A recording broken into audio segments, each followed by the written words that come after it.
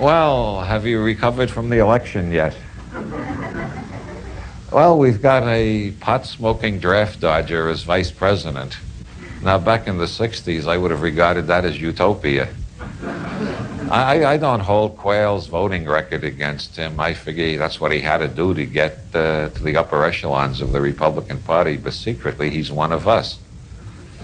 At least that's the kind of thought that keeps me happy when I'm inclined to become totally paranoid about things. Quayle, a lot of people have been making fun of his military record, but you've got to remember that when the Viet Cong found out he was in the Indiana National Guard, they gave up all attempts to invade Terre Haute. And Stanley Kubrick is making a movie about Dan Quayle now. It's called Full Dinner Jacket. And to round out my medley of Dan Quayle jokes, you know what his wife said on their wedding night? "You're no John Kennedy." Well, well, maybe I've been a little too hard on J. Danforth. Bush is something else. We've had a lot of presidents who have been tools of the CIA, who've been lied to and manipulated by the CIA. Bush is the first case in which the CIA occupies the White House. He's been with he was the head director of the CIA for 1 year, and everybody says, oh, that was just 1 year. But the Los Angeles Weekly a month ago documented that he's been involved with the CIA for over 20 years. He's a company man. So now the country has been taken over by the CIA. So after trying to cheer you up with the thought Dan Quayle is one of us, I just scared the hell out of you, I suppose. I don't think that any president has had more people praying for his health than Bush has right now. Bush was the first one to volunteer for a urine test for drugs. That's a peculiarly American institution. I can't imagine it happening anywhere else in the world. I've read Kafka and George Orwell and a lot of science fiction horror stories about totalitarian states, and not even Kafka dreamed up the idea of a government inspecting the urine of its citizens. Yeah, I lived in Ireland for 6 years, and there's something about flying back, and you see the Statue of Liberty and all those noble words written on the book, and then you find out this is the land of compulsory urine testing. It's pure surrealism. But Bush volunteered for the first urine test to set a good example in totalitarianism for the rest of us. During the Iran-Contra investigation, he refused to take a lie detector test, though. I suppose that means he doesn't want us to know whether he's telling the truth or lying, but he wants us to know he's not stoned while he's doing it. You know why Bush won? There's something about George Bush that appeals to the small-town WASP, old-fashioned type of American. You just look at his face, and what do you think of when you look at George Bush? You think, here's a man who hasn't had a in 20 years. And that brings out the Baptist and Methodist vote like nothing else will.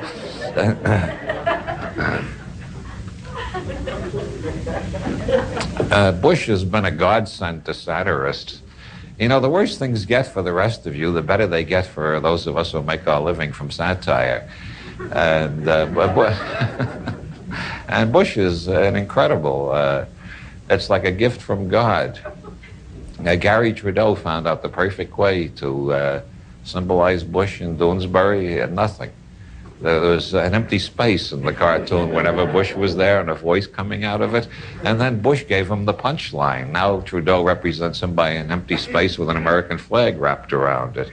And there couldn't possibly be a better symbol of George Bush. Did you get the handouts advertising my lectures next month and my newsletter? You didn't get the advertisements for the next month? Okay, did anybody get the surprise sheets? Well, they're not an advertisement for my lectures or my newsletter. Where did they go? Did they just disappear? Did anybody get a sheet with a sinister message on it?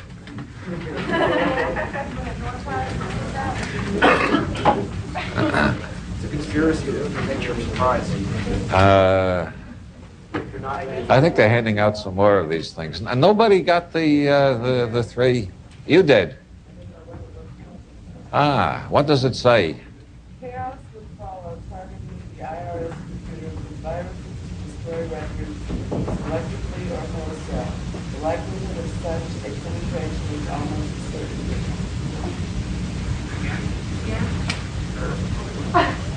A little louder, please.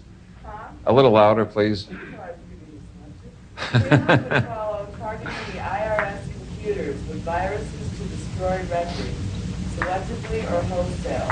The likelihood of such a penetration is almost a certainty. That's from the latest issue of Reality Hackers magazine. And because you got the first one of those messages, you get a free copy of Trajectories. Would you pass it down to her? That's my newsletter. And nobody else got one of those sinister messages? Oh, back there. What does it say? Loud, please. I want to make sure everybody remembers this.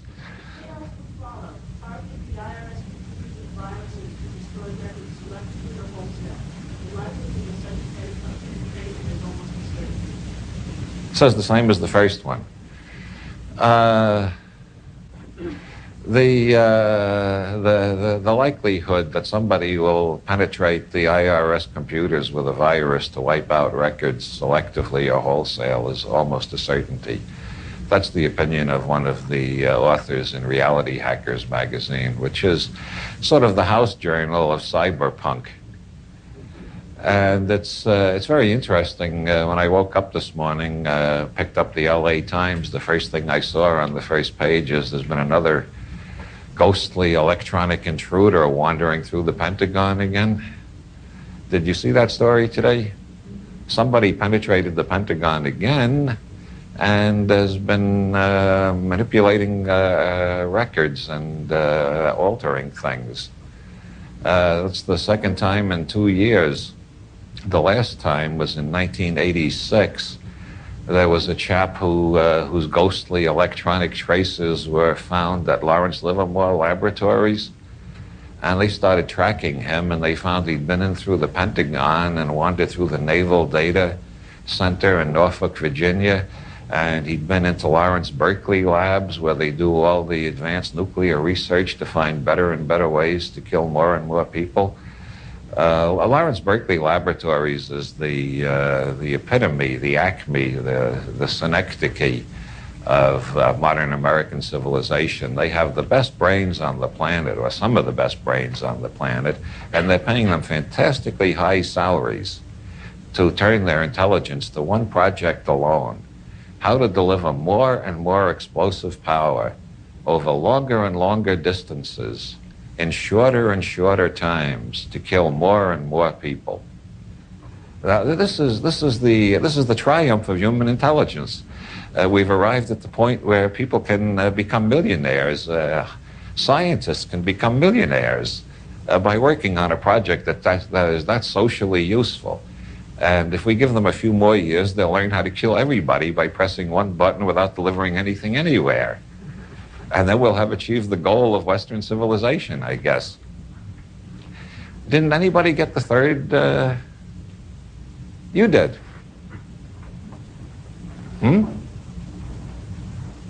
What's this? What's with this cryptic pointing? Well, read it. Read it in a good, loud baritone voice. Let the syllables roll.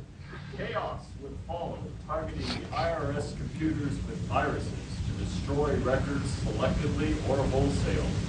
The likelihood of such a penetration is almost a certainty.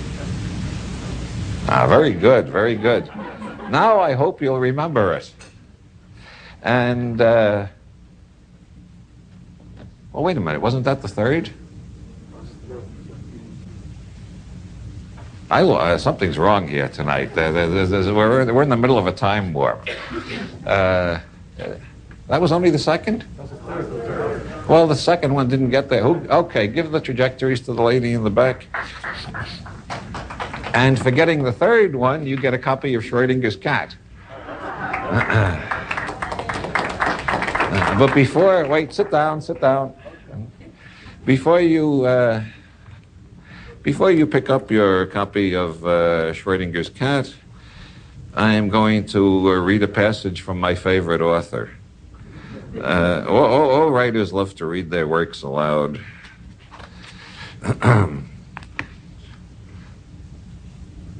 This is, Schrodinger's Cat is set in a series of parallel universes. There are a great many physicists who believe that there really are parallel universes.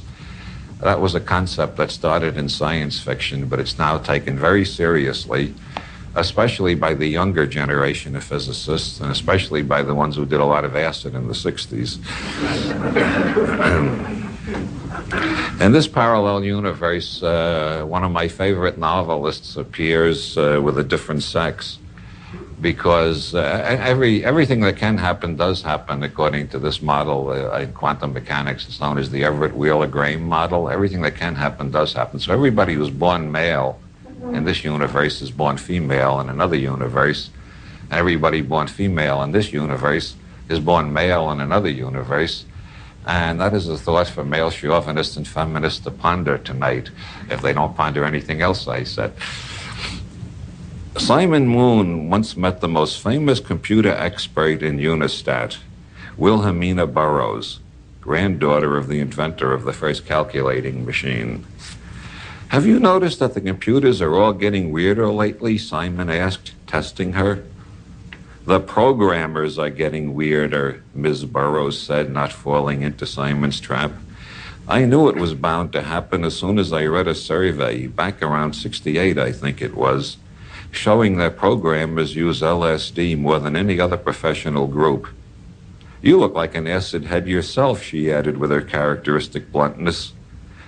"Well, as a matter of fact, I have dabbled a little trip now and then. No pattern of abuse, surely." "That's what they all say," Ms. Burroughs sniffed. "But the cookie glitch pops up more and more places every day. I'll wager you've seen it by now, haven't you?" "Of course you have." "Does everybody know the cookie glitch?" "Oh, there's a few people who haven't encountered the cookie glitch yet." I first heard of it around 1976 from a guy working in the computer department of Bank of America in San Francisco. You're working on an ordinary program on the computer, and suddenly the screen goes blank, and up comes a little box, and it says, "Give me a cookie." And you can't get the damn machine to do anything until you figure out how to respond to that. And the correct answer is just to tap out on the keyboard, "A cookie." And up comes a box saying, "Yummy, that was good." And then the computer goes back to work. And since I included the cookie glitch in this book, that cookie glitch has become much more widespread. It sometimes makes me wonder about the responsibilities that a writer has and the danger of talking about certain ideas. Forget that thing about penetrating the IRS computers. I'm sorry I brought that up at all. I'll wager you've seen it a few times, haven't you? Of course you have. Yes, but certainly that's harmless humor, wouldn't you say? Ms. Burroughs peered at him with insectoid intensity. "Are you aware," she asked, "that millions of previously law-abiding citizens have stopped paying their credit card debts? First, they get a little postcard that says, 'Here, I've got one in my purse.'" She rummaged about in an alligator bag and showed Simon a postcard that said, "Congratulations! You are one of the lucky 500 whose debts have been canceled by the network. Keep your mouth shut and play it cool." "Lucky 500, Ms. Burroughs said with a roomy cackle of skepticism. "Lucky 10 million is more like the truth. This postcard was turned into Diners Club by an honest man, and you know how few of them there are. A check showed that his tapes had been erased and there was no record that he ever owed anything. God alone knows how many others there are who have taken advantage of the scam." "Well," Simon said, "maybe there are only 500. Maybe it was just a one-shot by some joker with a Robin Hood complex." "I am an expert," Ms. Burroughs reminded him, ignoring the fact that he was an expert too. I have no idea how many there are out there in Unistat who've taken advantage of the network's liberality, but I'll wager there are millions, lucky 500. That's just to make the marks feel that they've been specially selected as the network leads them down the primrose path to anarchy. Oh, yes, you get your copy of Schrodinger's Cat now that I've read that. The title of tonight's entertainment, I think I'm through with all my George Bush jokes. The title of tonight's entertainment is Preparing for the 21st Century. And to prepare for the 21st century, you've got to be aware that computer viruses are going to play an increasingly large role in all of our lives.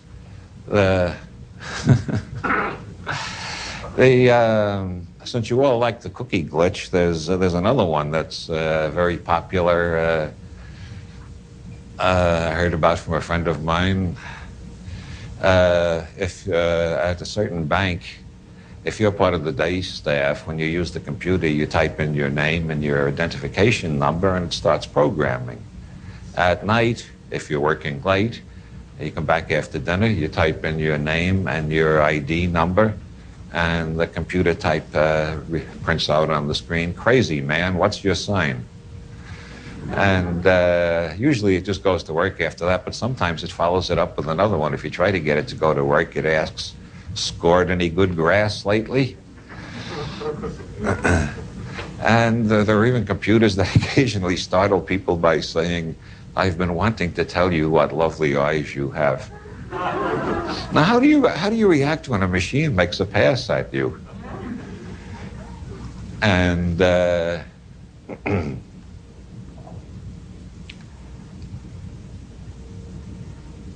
well, there's my favorite virus is a purely humorous and harmless one. If you exchange software with friends, which of course is against the law and nobody does it except everybody who owns a computer, if you exchange software with a friend, this is likely to pop up in your computer sooner or later. Somebody writing on viruses said the only safe rule is don't take software from anybody. Just say no. I thought that was Nancy Reagan's slogan, which is very, very confusing when you consider, that all the evidence that the CIA is the main importer of cocaine, and they were running a bank in Miami, the World Finance Corporation in Miami turned out to be the main laundromat for cocaine money from the CIA's favorite South American dictators, and the CIA owned the bank. That came out a couple of years ago. The Dade County district attorney tried to prosecute, and he found that the CIA was blocking his prosecution every step of the way.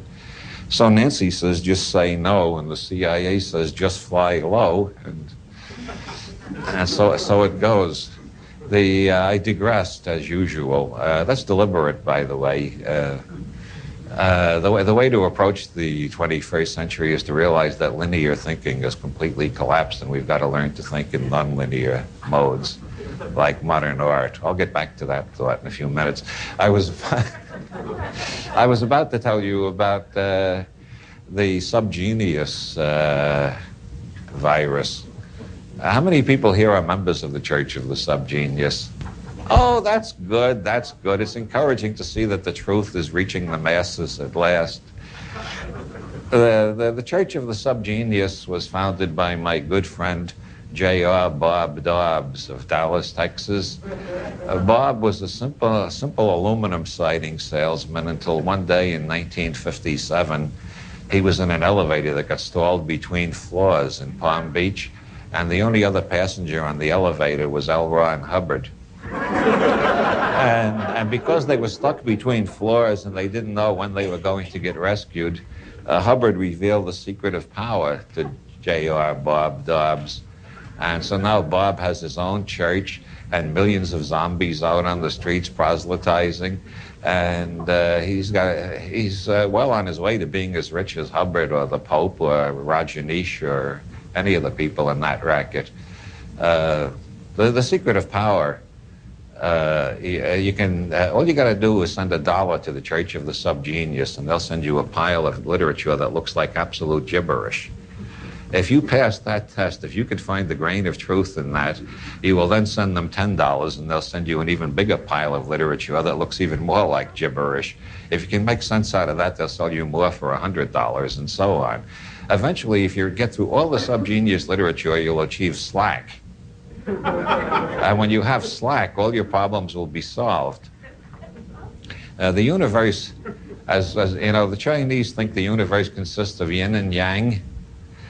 That's a very primitive approach. Modern physicists say it consists of positive and negative charges, which is much more sophisticated.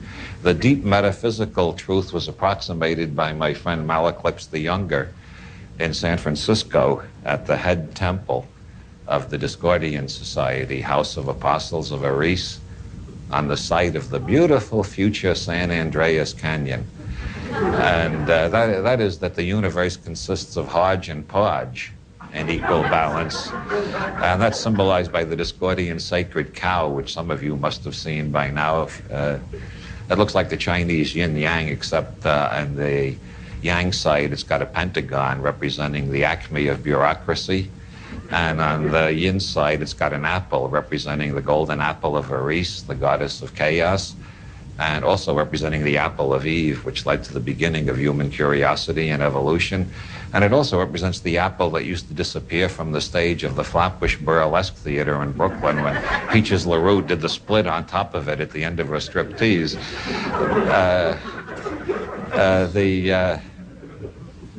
There's a lot more heavy metaphysics in the sacred cow or the hodgepodge, but that was only an approximation. It was J.R. Bob Dobbs who discovered the universe consists of something and nothing. And that's pretty well, you know, atoms in the void is the way Lucretius put it, but in yin and the I Ching, it's yin and yang, on and off signs. But if you take anything like, say, this glass, which the naive among you will think is full of water, never drink water, fish fuck in it.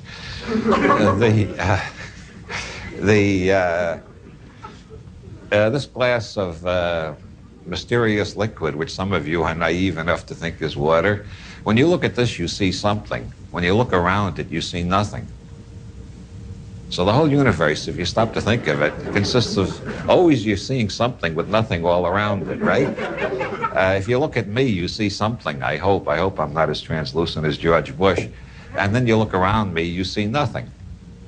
And if you can find the perfect balance between all the something in the universe and all the nothing in the universe, then you've got slack. And when you've got slack, then you can get something for nothing. And when you've reached that level of enlightenment, you can start your own church and get as rich as Bob Dobbs or Rajneesh or the Pope or the Ayatollah or any of those people. And anyway, that's a brief introduction to subgenius theology that did not reveal the secret of power, except indirectly. For those of you who have spiritual insight, have detected it in the midst of my words. And in case you didn't get it, I'll make it more clear with a parable.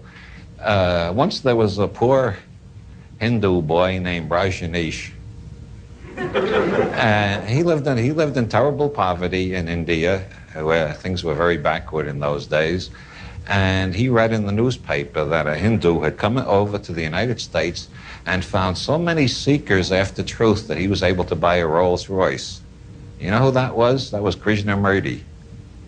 He was the first one to get a Rolls Royce out of all the seekers in the United States. And Rajneesh read that, and he had this flash of darshan or satori or something, like a light bulb going on over his head. He said, in America, there's a seeker born every minute. So he came over here, and pretty soon he had 93 Rolls Royces. Right? 93. Everybody was going around asking, what the hell does he need 93 Rolls Royces for? Well, what's the point of 93 Rolls Royces? Well, every time he got another Rolls Royce, he'd take a picture, a Polaroid snapshot of it, and he'd write on the back, fuck you, and send it to Krishnamurti. That's the way you play the guru game.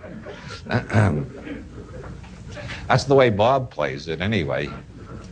The subgenius virus that's going around, which was the beginning of this tasteless and regrettable digression, the subgenius virus, you're just innocently doing whatever you're doing with your computer, maybe looking at Mac Playmate, maybe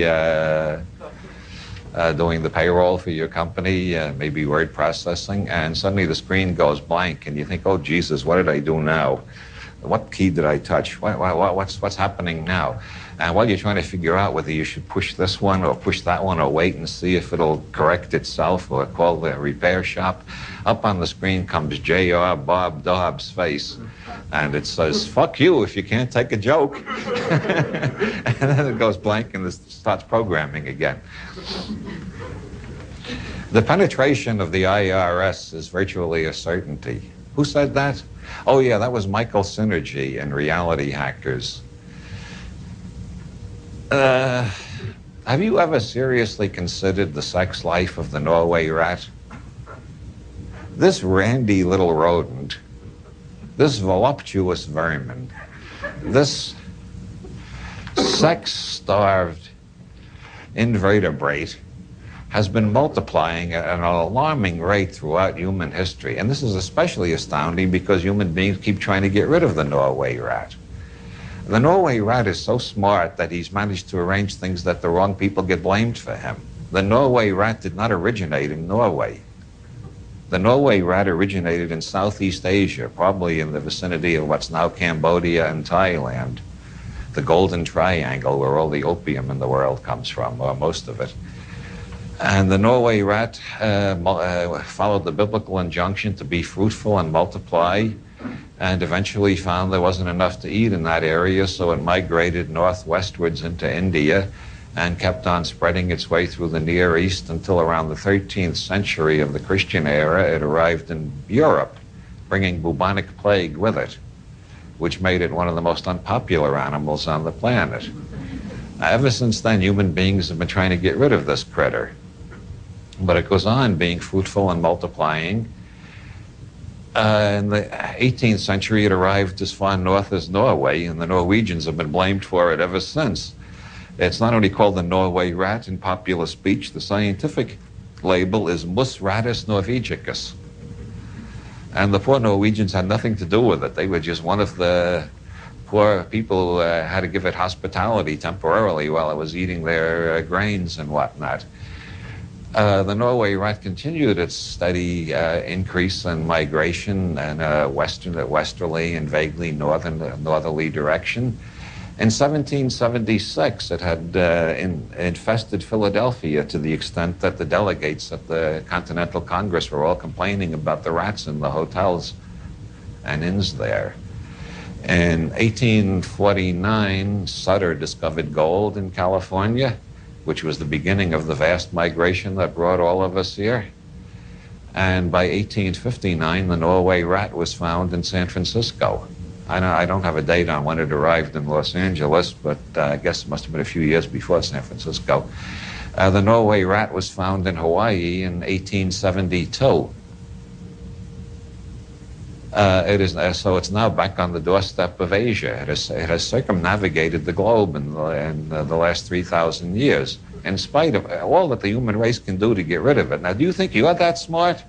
Do you think you could survive the whole human race trying to get rid of you and prosper and spread like that? This is a very intelligent little animal.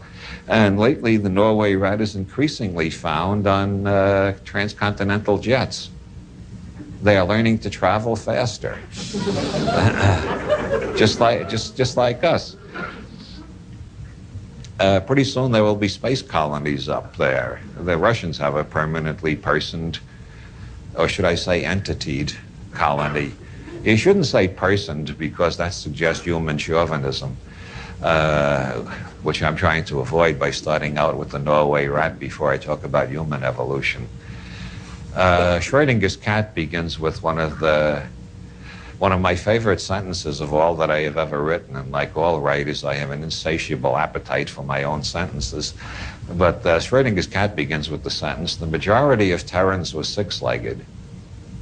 Very few people ever stop and think about that, any more than we stop and think of how we have served as hosts for the Norway rat and its steady progression across the world. The majority of the intelligent entities on this planet are six-legged. If you get a hole in your screen doors, you'll find out what I mean. J.B.S. Haldane, a great British biologist and mathematician, he was once asked, if you admitted a mind behind evolution, what would you say is its outstanding characteristic? And he said, an inordinate fondness for beetles. There are more species of beetles than there are of all the other insects on the planet, more than there are of all the mammals on the planet. There are more individual beetles on this planet than there are individual anything else's. And so when you try to contemplate the mind behind evolution, remember, it likes beetles. There's not much sign that it likes you.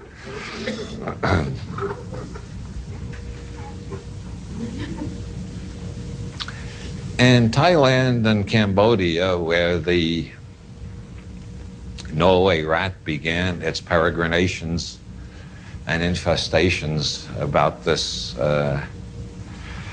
globe of ours, sometime around 5,000 to 6,000 years ago, somebody discovered that if you put copper and tin in enough heat, you get something entirely new. This was the beginning of synergetic thinking. Bucky Fuller did such a good job of popularizing the word synergy in the last 20 years of his life that I'm sure everybody in this audience knows what synergy means. Synergy means the type of situation in which you put 2 and 2 together and you don't get 4, you get 8 or 16 or something else. It's a non-additive relationship. And the word synergy comes from metallurgy, because it was in metallurgy that we first discovered when you put 2 things together, you don't get the sum of the 2, you get a much higher and unpredictable result. And that happened first in somewhere around Cambodia, Thailand, when they found out that putting copper and tin together gives you bronze. It had to happen in Thailand area because that has an inordinate amount of the world's copper and tin. So even if there weren't any early experimenters with a theory or putterers without a theory, just by sheer serendipity, enough copper and tin was bound to fall into a fire that bronze was bound to come out sooner or later. But that gave birth to the Bronze Age. And when we talk about the Bronze Age, we mean a mutation in human consciousness and behavior. We mean a total transformation of the human species. The Bronze Age, which Alvin Toffler calls the first wave of civilization, created human beings entirely different than tribal civilization. And people from a tribal culture can be distinguished very clearly from people from a Bronze Age culture. In every respect, there are differences in the whole style of life. Bronze Age culture begins with the building of huge cities, irrigation works, and the creation of a divine king who is almost always considered a direct descendant of the sun. The Inca in Peru was considered a descendant of the sun. So was the king of the Aztecs. Hirohito is still considered directly descended from the sun by pious Shintoists. In the 17th century, within the Christian world, Louis XIV was still called the Sun King. And these Bronze Age Sun King civilizations spread across the world in a couple of millennium. After bronze was discovered, it only took about 3,000 to 4,000 years before most of the world had been entirely transformed. All the tribal peoples were being exterminated or incorporated, and the world was one great, big, vast conglomerate of agricultural Bronze Age civilizations, all of them fighting one another. The biggest of all at one point was the Roman Empire, but far bigger than that. By 1750 was the British Empire, which was the first empire of which it could be truly said, on the British Empire, the sun never sets. That's because God wouldn't trust an Englishman in the dark. Or at least that's what they say in Ireland.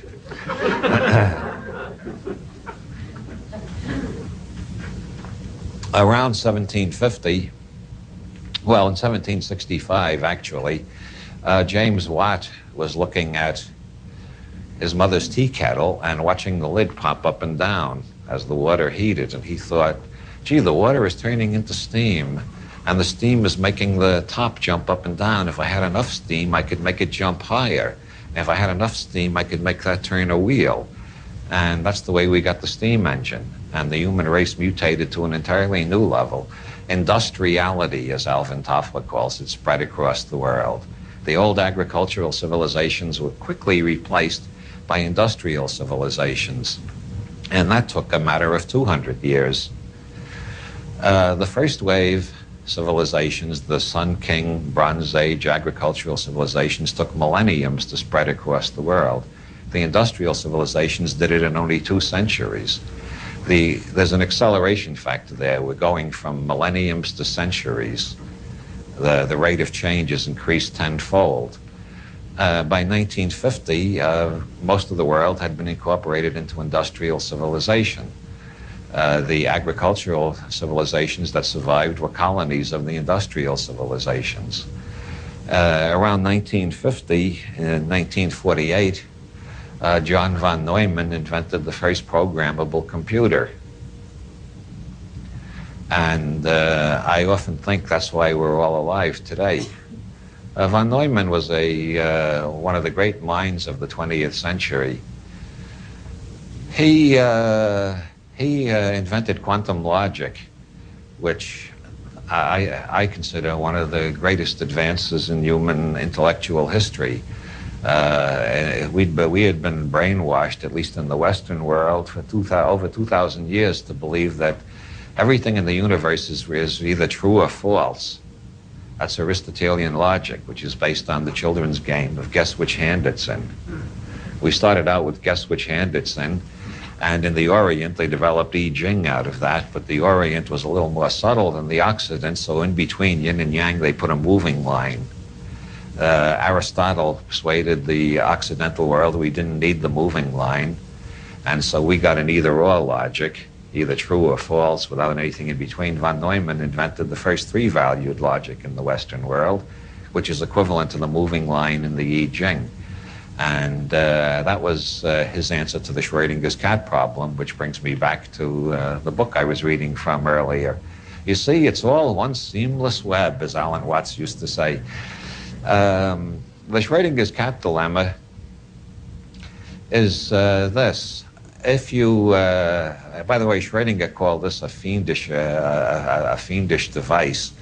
Many people, when they hear about this, they think Schrödinger must have had a morbid mind.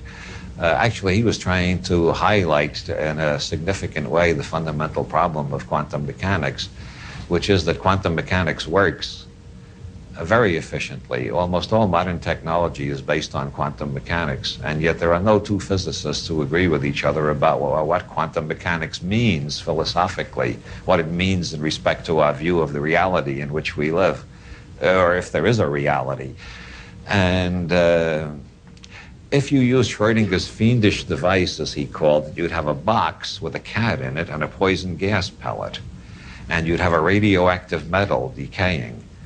And at a certain point in the radioactive decay, there'd be enough atoms ejected that the poison gas pellet would be exploded. And when the poison gas pellet explodes, the cat dies.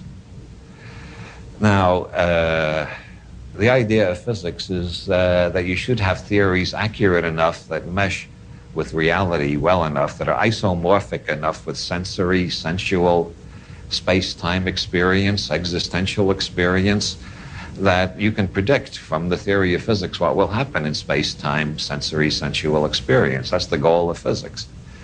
And so if you sit down and solve the problem in terms of the equations of quantum mechanics, you take any time after you start the experiment, say 15 minutes, and you solve the equations for 15 minutes, and you find the state vector in the equation collapses to 2 values. That always happens in quantum mechanics. So you've got an eigenstate, as it's called, in which the poison gas pellet has been exploded because there's been enough atoms ejected, and you've got another eigenstate in which the poison gas pellet hasn't exploded. Therefore, you've got a dead cat and a live cat. Now, the cat remains in this mixed state.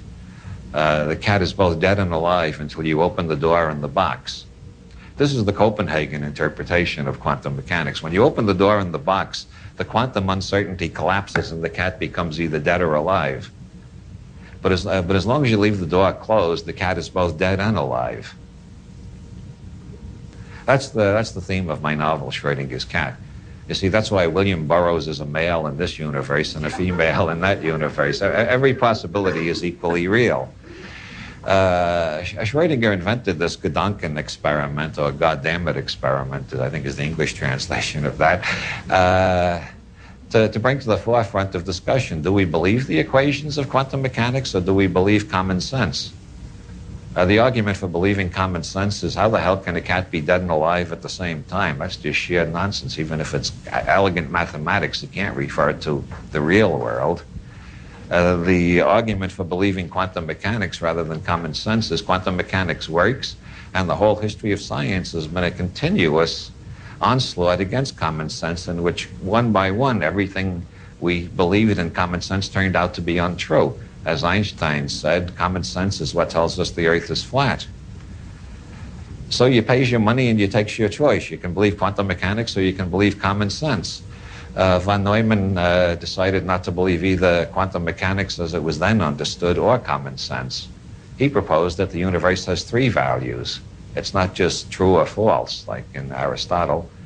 It's got the three values of the I Ching, yin, yang, and a moving line. Or in English, yes, no, and maybe. So there's a universe in which the cat is dead, and a universe in which the cat is alive, and a universe in which the cat is in the maybe state. And if you stop to think about it, most events in our lives are in the maybe state. Very few things collapse definitely into a yes or no. We try to force them to collapse into a yes or no because we've been trained by Aristotelian logic to want to get yes or no answers. But if you're rigorously honest with yourself, you will discover that a simple question like, did you have eggs for breakfast last Wednesday? It does not have a definite yes or no answer. All you can do is say maybe. You can ask the people you live with, and you'll get three different opinions. No, it was Thursday you had eggs. Yes, it was Wednesday you had eggs. Most things remain in the maybe state. In addition to clarifying quantum mechanics with that wonderful insight, or confusing physicists thoroughly with that bit of obfuscation, whichever way you want to look at it, von Neumann went on to design the first programmable computer, as I said, ushered in the information age, and he also invented game theory, which is an elegant system of mathematics, which he started out to explain the best possible strategy for poker players. And as he expanded the mathematics of it, he discovered he had a system for making decisions in business competition, because business is a great deal like poker. Business depends on getting the right stuff in your hands. It also depends on not letting your competitors know what you've got in your hand until you want them to know. And very often it depends on letting your competitors think you got something in your hand that you don't have in your hand at all. You see the analogies? And after von Neumann was through developing mathematical game theory to cover business, he discovered that it fits war games too.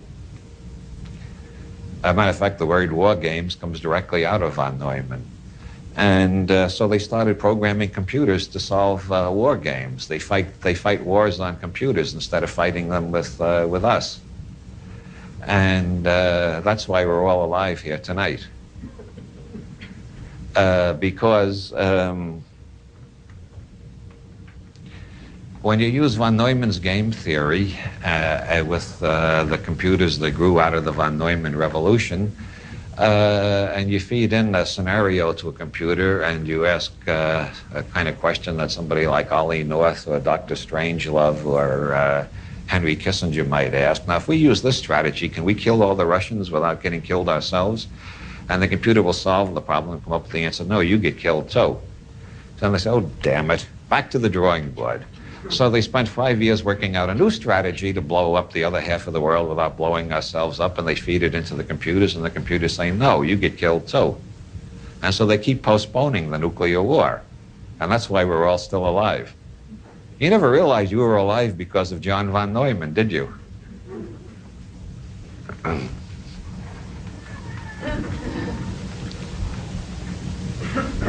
After von Neumann invented the programmable computer, another mutation occurred, and we entered a new stage of evolution, which we call the information age, and that is rapidly phasing out the industrial age. I remember 15 years ago, I heard Bucky Fuller say, pretty soon nobody will be going to offices anymore, they'll all be working at home. And Fuller had lots of reasons for believing that based on the way the computer field is developing, but Fuller also pointed out there are many parts of the world, especially Southern California, where the number of cars on the road is becoming absolutely suffocating. If you left the computers out of your projections entirely and projected the population growth of Southern California, the people pouring in here every month from all over the country and all over the world, and the number of cars and so on, you would come up with a projection like in October 1993, everything gets stuck. There's one gigantic traffic jam and nobody can move. And in 3 days, some people will leave their cars and stagger down the San Diego freeway looking for a Pizza Hut where they can get something to eat. And then we'll never get untangled because of all the empty cars clogging the way. I was talking earlier this evening to a man whose field of specialty is transportation problems. And he says that there are many people in that field who are working on ways to accelerate the computer revolution, so there'll be more and more people working at home. There's even a word for it now. There wasn't a word for it when I first heard Bucky Fuller talk about it. The word is telecommuting. You don't commute by car to the office. You send your information into the office from your home computer, and they send their information back to you. And that is what is gradually replacing the industrial age, telecommuting. And it's some people think it's going to be accelerated by more and more stringent laws to get people off the highways, because the traffic situation is getting to the point where it's critical. The computer is not only keeping us alive by preventing a nuclear war, but it's changing our whole way of regarding work and going to work. Going to work for more and more people means you get out of the bedroom and walk to the study. Start hitting the keyboard. Another way of looking at this process, I've been talking about 4 stages of human civilization: the tribal stage, the Bronze Age agricultural stage, the industrial stage, and the information age. Each one was 10 times faster than the one before. We seem to have spent hundreds of thousands of years in the tribal stage and about 6,000 years in the agricultural stage, and a couple of hundred years in the industrial stage, and we're going through the information stage in a matter of decades. But to make this clearer, I have some figures which I got from the French statistician Georges Anderle. Anderle, using information theory to estimate information in all sorts of symbolisms, converting everything into binary. You can calculate the information in a painting, for instance. You can calculate the information in a television show, although you usually find there isn't much. But how many people here are Prisoner fans? Am I the only Prisoner fan in the... I know it. I know it. My audiences are always full of Prisoner fans. If you consider the first 70 seconds of The Prisoner, there's more information in that 70 seconds than there is in the average 1-hour drama. And that's one of the clearest illustrations of what information means in information theory. Information is what you don't expect next. Information is that which you can't predict. And Claude Shannon has a very elegant mathematical equation for it. But if you think of the information in a Beethoven symphony as compared with Baroque chamber music, or the information in the first 70 seconds of The Prisoner compared with the first half hour of a George Stevens movie, you have a pretty clear idea of what information means mathematically.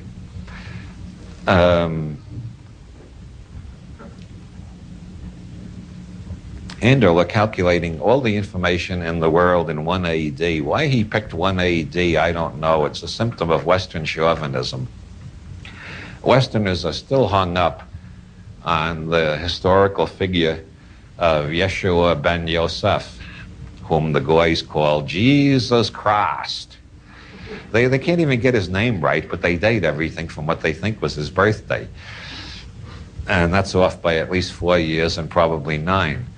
But anyway, this liberal rabbi with a weird sense of humor, Yeshua ben Yosef, is the starting point for Angela's calculations. How many of you saw The Last Temptation of Christ? I thought Scorsese created an entirely new art form that combines the movie with the happening. Some people are very cynical. They think, Scorsese showed the film to some of the leading fundamentalists on television, some of the leading televangelists, to get their approval, he said. And of course, they didn't approve it. They all went through the roof screaming and hollering and telling all their followers to go out and picket the movie. And so Scorsese got millions and millions of dollars of free publicity. He didn't have to pay these idiots anything. They gave him the publicity free. And most people think, gee, that was a shrewd business move on his part.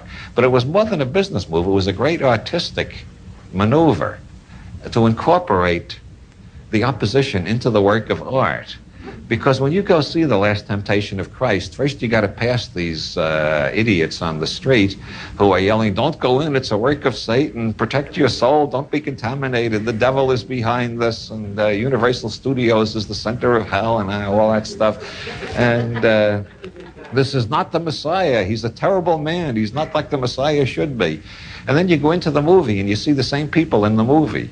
And they're saying to Yeshua ben Yosef or Jesus Christ, or however you want to pronounce his name, they're saying, you're not our idea of a Messiah. You don't behave like the Messiah should behave. We don't trust you. And then they crucify him. And when they're all through crucifying him, and the movie is over, you come out and they're outside the theater again yelling, he's not the real Messiah. He's a fake. He's a phony. We don't like that kind of Messiah. And so you got this wraparound, this strange loop. They're in the movie and outside. They're in the movie and outside the movie at the same time, commenting on themselves. Scorsese has created a whole new art form. I tried to do that years ago. I tried to write a play that would provoke a riot, and it didn't work. But I'll try again. Scorsese has inspired me. And anyway, starting from the birthday of Yeshua ben Yosef, 1 AD, Angela calculated how long it took information to double. And since we're starting from the birthday of Jesus Christ, as they call him on the late 40 channels on the TV screen, I call this one Jesus, because scientific units are always named after like the ohm is named after Ohm, the farad is named after Faraday, and so on. And it took 1,500 years to double, and we got two Jesus by 1,500. At that point, power had been moving steadily westward from Thailand, Cambodia, from the beginning of the Bronze Age. By 1 AD, power was definitely centered in Rome, and so was knowledge, because all the knowledge of the world was coming into Rome through the Silk Road, which went to India and brought in the knowledge of China, too. By 1500, the center of knowledge and power was the northern Italian city-states, especially those where the Medici Bank ran things and built all those great northern Italian universities where the scientific revolution began with Leonardo and Galileo and so on. The next doubling, which gave us 4 Jesus, occurred by 1750. And by then, the center of knowledge and power was in the British Isles. If you were to make a graph of the discovery of the chemical elements, the 92 elements of which everything in the universe is formed, you'd find the first 9 were discovered in Asia before 1 AD. Then there were a few discovered in southern Europe, and from then on they were all discovered in northern Europe until we get to modern times when they were all discovered at the University of Berkeley, except for a few at Caltech. But that's running a little bit ahead of the story. You find this westward trajectory whenever you study the advance of knowledge and the accumulation of power and capital. Capital is knowledge. That's one of the most fundamental errors in the modern world, is to think capital is money. Just imagine what would happen if all the money, stocks, bonds, checks, etc. vanished overnight. Now, we'd have a hell of a state of chaos where people were fighting over who owned what and so on. But the world, the fundamental human world would not be changed. Everything we've created and our upward rise from the caves would still be here. All the industrial plant, all the scientific laws, all the books, all the paintings, all the music, it would all still be here. But imagine if all the real capital disappeared. All the real capital, which is human knowledge, if all that disappeared, we'd have no roads, we'd have no cars, we'd have no stereos. We wouldn't be cooking our food because that required knowledge to learn how to cook food. We wouldn't have cups and plates and saucers and tables and so on. We would be back in the Stone Age again. So that's the difference between money capital and real capital. Real capital is knowledge that benefits or accelerates some aspect of human life. Money is just tickets for the exchange of capital. And it is capital that has been moving steadily westward and mildly northward throughout history. So by 1750, we had 4 Jesus, and the center of power and knowledge was the British Isles. By 1900, we had 8 J, or 8 Jesus. It had doubled again, and the center of power was very definitely in the Boston, New York banking firms and universities.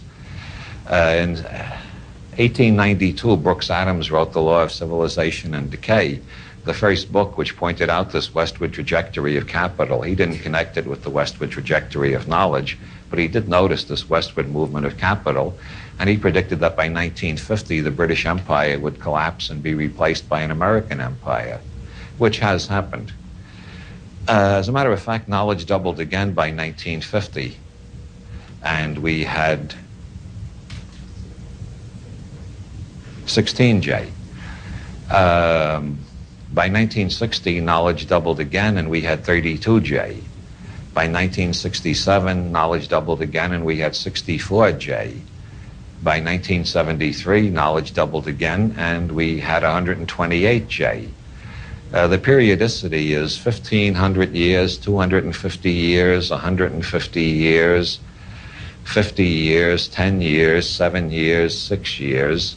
And looking at the number of patents granted every year, the number of new mathematical theorems published every year, and so on, it's moving faster and faster. Knowledge is probably doubling every couple of years now. The von Neumann computer, about which I was waxing so lyrical a few moments ago, is already becoming obsolete. The von Neumann computer is a linear sequential device and can only think about one thing at a time. If your brain operated like a von Neumann computer, you couldn't chew gum and walk across the street at the same time. You'd have to stop chewing gum before you could walk across the street. You couldn't remember a movie and eat your food at the same time if your brain was a von Neumann computer. The human brain does hundreds and sometimes thousands of processes simultaneously, and that is beginning to happen with the connection machine, which was designed by Daniel Hillis of MIT. There are 30 connection machines in existence now, but they are duplicating as fast as the Norway rat. And they are going to replace the old linear computer because there's a connection machine at MIT which does 16,000 processes simultaneously. There's a connection machine belonging to the Thinking Machine Company which does 64,000 processes simultaneously. The number will be going up faster every year.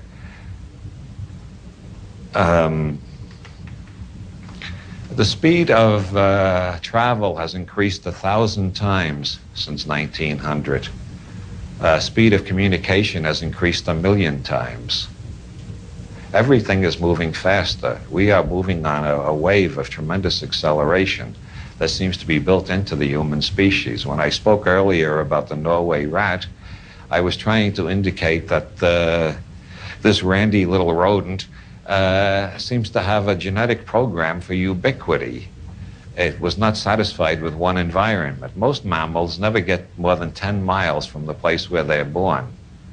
The Norway rat has spread itself over the whole planet, and as I said, is now found in intercontinental jets, and I'm sure will be found in space cities within the next 15 years. The human race seems to have a similar program for ubiquity, for going everywhere, and another program that the Norway rat doesn't have, which is for continuous mutation. to different levels of functioning with an acceleration factor built in. Hundreds of thousands of years of tribal life, a few thousand years of agricultural life, a few hundred years of industrial life, and now a whole new stage of evolution is opening up. People who try to calculate these trajectories in terms of the accelerations involved all get a little bit woozy after a while, and they end up sounding a little bit goofy, which sometimes happens to me now that I think of it. Terence McKenna, whom some of you may have heard of, Terence McKenna calculated a great many trajectories and decided that in the year 2012, we'll be going through a new evolutionary mutation every nanosecond. I don't know what the hell that means, but that is the way the trajectories are pointing. It's a kind of curious coincidence and an amusing coincidence that Jose Arguelles, studying the Mayan calendar, concluded that there's a new rock group called the Harmonica Virgins are going to appear that year, or did I get that a little bit mixed up? Oh, it's the Harmonic Convergence, yeah, but it's the same year, 2012. Before the French Revolution, average human lifespan was 27 years. When Engels wrote The Condition of the Working Class in England, average lifespan among the working class was 37 years. That was about 100 years after the French Revolution, a little less than 100. Around 1900, average lifespan throughout the Western democracies was 50 years. Now it's 73 years and increasing more rapidly all the time. In England, a 1976 survey showed there were over 300 people alive in England who were over 100 years old. 10 years later, in 1986, they found the number had increased to 3,000. There is more research being done on life extension in this decade than throughout all human history previously. We are all going to live, barring accidents, we are all going to live a lot longer than anybody ever lived in previous history. While these accelerations are going on, we are going to be going through mutations equivalent to the changeover from tribal to agricultural to industrial to the information age. We're going to live through changes of that magnitude. And how are we going to adjust to it? Well, that's what Alvin Toffler calls future shock. How do we adjust to it? Well, we are mutating too. I want to say a few words about the evolutionary function of stupidity. I have been rather critical of stupidity in some of my books, and some people think I have a grudge against stupid people or something like that. Now, far from it. I'm one of the stupidest people I know, and so how can I dislike the stupid? I know I'm stupid because almost everybody has definite answers to most of the questions I'm still uncertain about, so they must all be a lot smarter than me to have arrived at definite answers already. I'm surprised at how many people there are between the ages of 18 and 24 who know so much more than I do, for instance. But the evolutionary function of stupidity is that it forces the intelligent to get more intelligent. It's the pogroms that have created the legendary and probably somewhat factual intellectual acuity of the Jewish people. Einstein created relativity and escaped from Hitler. The Jewish people have created thousands of important ideas and escaped from thousands of pogroms. To take a less horrendous example, consider the outstanding example of stupidity in the 1960s, the banning of LSD research.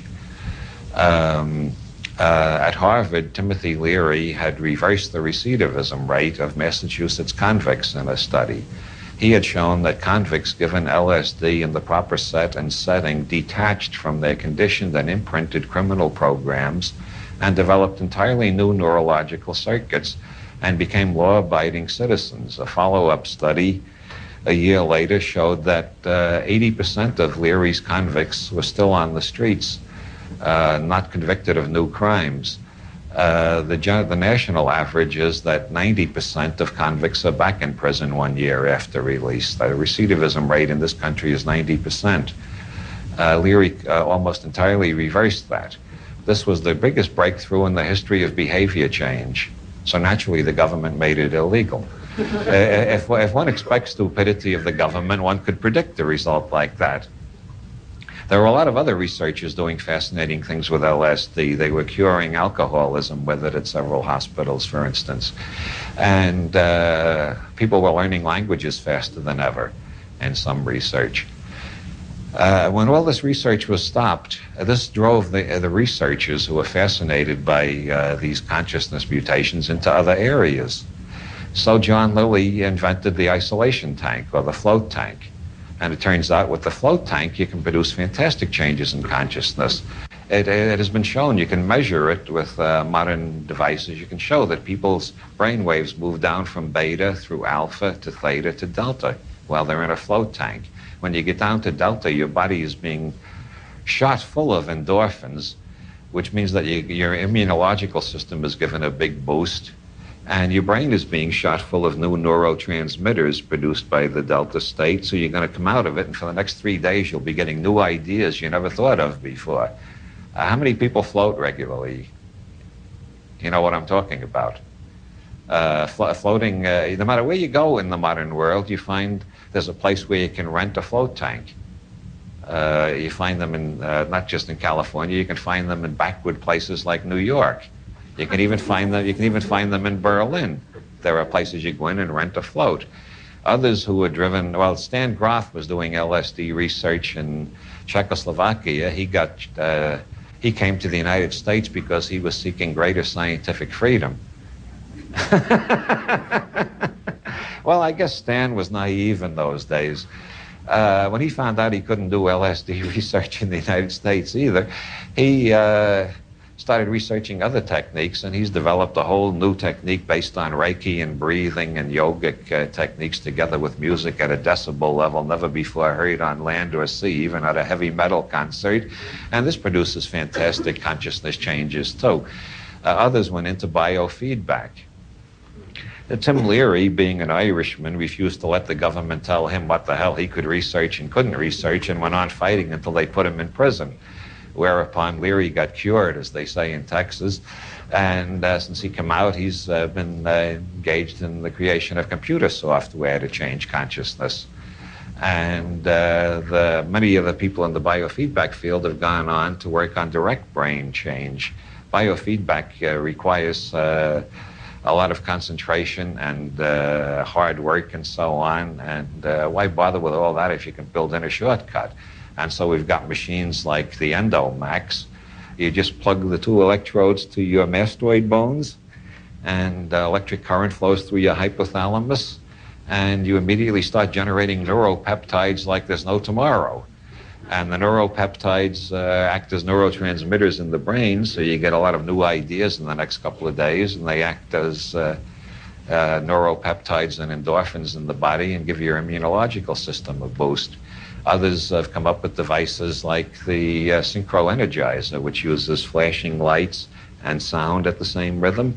And it turns out you can adjust just by turning the dial. You move your consciousness from the beta state to the alpha, to the delta, to the theta, to the delta. And at each level, you're in a different type of reality. It turns out that throwing molecules at your brain is a very clumsy and inefficient way to alter consciousness. What we got to do is work on the electronic level.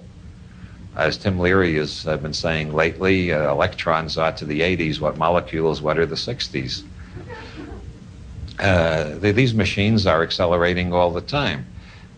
Pretty soon, there's a machine called the Mind Mirror, which shows you how much alpha, how much beta, alpha, delta, and theta you've got in each hemisphere, and you've got guides showing various patterns. And you just look at the patterns and try to duplicate them on the screen, using that as a feedback device. There's one pattern that's typical of a Zen master. It looks like an upside-down pear. You can sit there with the mind mirror and gradually approximate to the upside-down pear. And your brain is changing and mutating while you're doing that. Now, you combine that technology with something like the synchroenergizer, and it's obvious that within 3 years outside, we are going to have a machine where you sit down with a computer keyboard and you plug in the type of consciousness you want. You just type in how much alpha in the right lobe, how much beta in the left lobe, and so on. You get the exact program of what you want, and your brain goes into that. This can't be more than 3 or 4 years away. I've spoken to a lot of the researchers in this field. Some of them think they're going to have it next Tuesday after lunch. The people in the gerontology field think life extension is coming in a couple of years. We are going through a fantastic mutation where we're moving off this planet. We're learning to raise our intelligence by programming our brains for higher functioning, and we're expanding our lifespan. And so we've got space migration, intelligence increase, life extension, which gives you Timothy Leary's well-known slogan, "Smile." But all that is going on while we're passing through dozens of other mutations at the same time. In the 1890s, a pioneer futurist calculated that New York would be abandoned by 1922 because the horse manure would be up to the 3rd floor by then. He was projecting one variable forward, the increase in population, but he was leaving out the fact that technology is accelerating. It turns out New Yorkers aren't being destroyed by horse shit, they're being destroyed by automobile fumes, just like us lucky people in Los Angeles. But that too will pass. Pretty soon people will be working at home and they won't be driving these cars around all the time.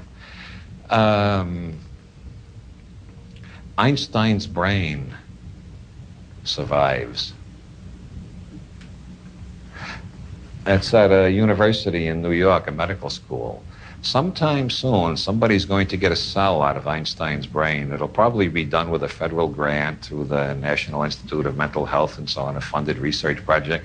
I prefer to think it'll be some mad scientist with a hunchbacked assistant creeping in at night. But we're going to get a cell out of Einstein's brain, and then we're going to take the DNA and the RNA, and we're going to have Einstein DNA and RNA and put it in a little pill, you see? And you take the Einstein pill, and you've got Einstein DNA and Einstein RNA, and you start to act more like Einstein and think more like Einstein. You can get brain waves from people who are still alive. You don't need to manufacture the pill. You can get John Lilly's brain waves, map them out, put them in the computer, type out the keyboard, and get those brain waves going through your brain, and you're thinking, feeling, perceiving like John Lilly. Or if you want a really funky thing, you can get Rajaneesh's brain waves. If you're into bum trips, if you're an adventurer and want to see how much you can stand, you can take a George Bush brain wave and live through the last 20 years of CIA machinations and so on. We have, throughout history, we have been inside an iron triangle. Lifespan is limited, very limited. Most mammals die within 30 years. Most human beings have died within 30 years. And it's not just high infant mortality. You look back in the past centuries, you find there was high infant mortality, but there was high mortality between infancy and 10, and high mortality between 10 and 20, and high mortality between 20 and 30, and by then almost everybody was dead. We're extending that all the time. The AIDS epidemic has this strange side effect that more money is going into immunological research than ever before in history, and the immunological system is the key to longevity. When the cure for AIDS is found, it will undoubtedly mean that we're all going to live longer. And I don't mean increments of 10 or 20 years. I mean doubling, tripling, maybe quadrupling human lifespan. And so that side of the triangle is becoming more and more elastic, stretching more and more. And the second side of the triangle that limits us is space. The average mammal never travels more than 10 miles from where it's born. The average human being throughout history has never traveled more than 10 miles from where they were born. In Ireland, you can find people who are still living that way. There are people in Dublin who have never visited other neighborhoods of Dublin.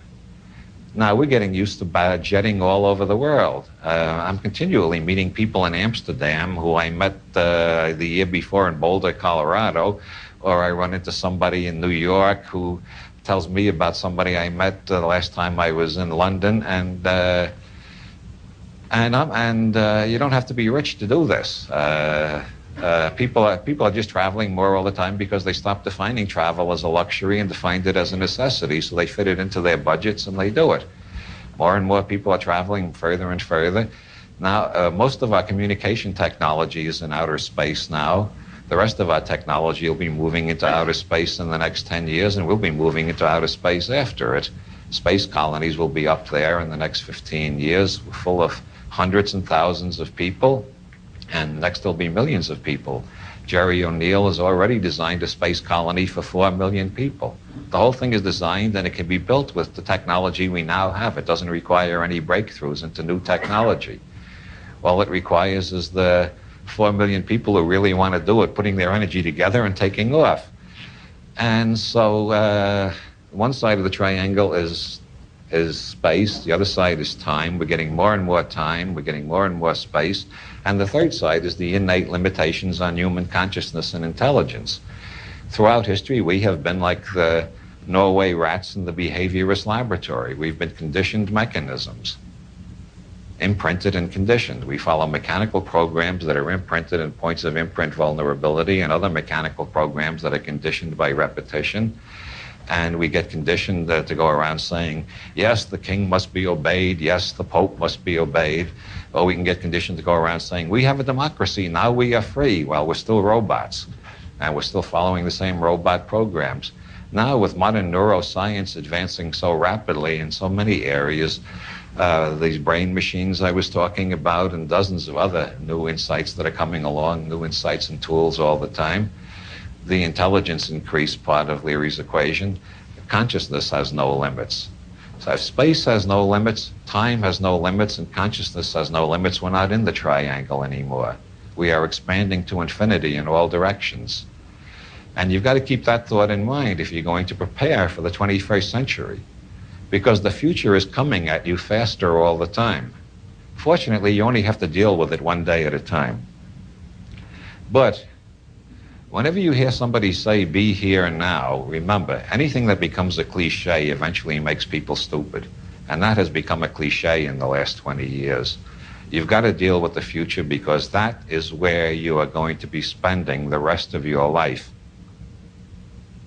Okay, we'll now have a break while everybody recovers from this, and then we'll have a question and answer period.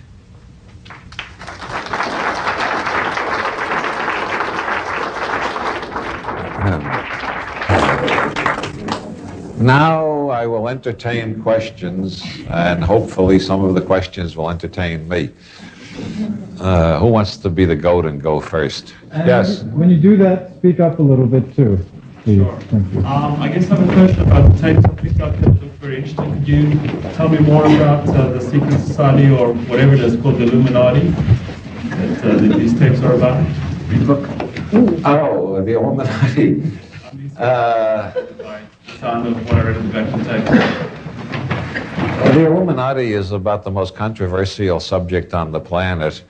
And when I'm asked about the Illuminati, I always have an inner struggle whether I should tell the truth or engage in a shameless put-on.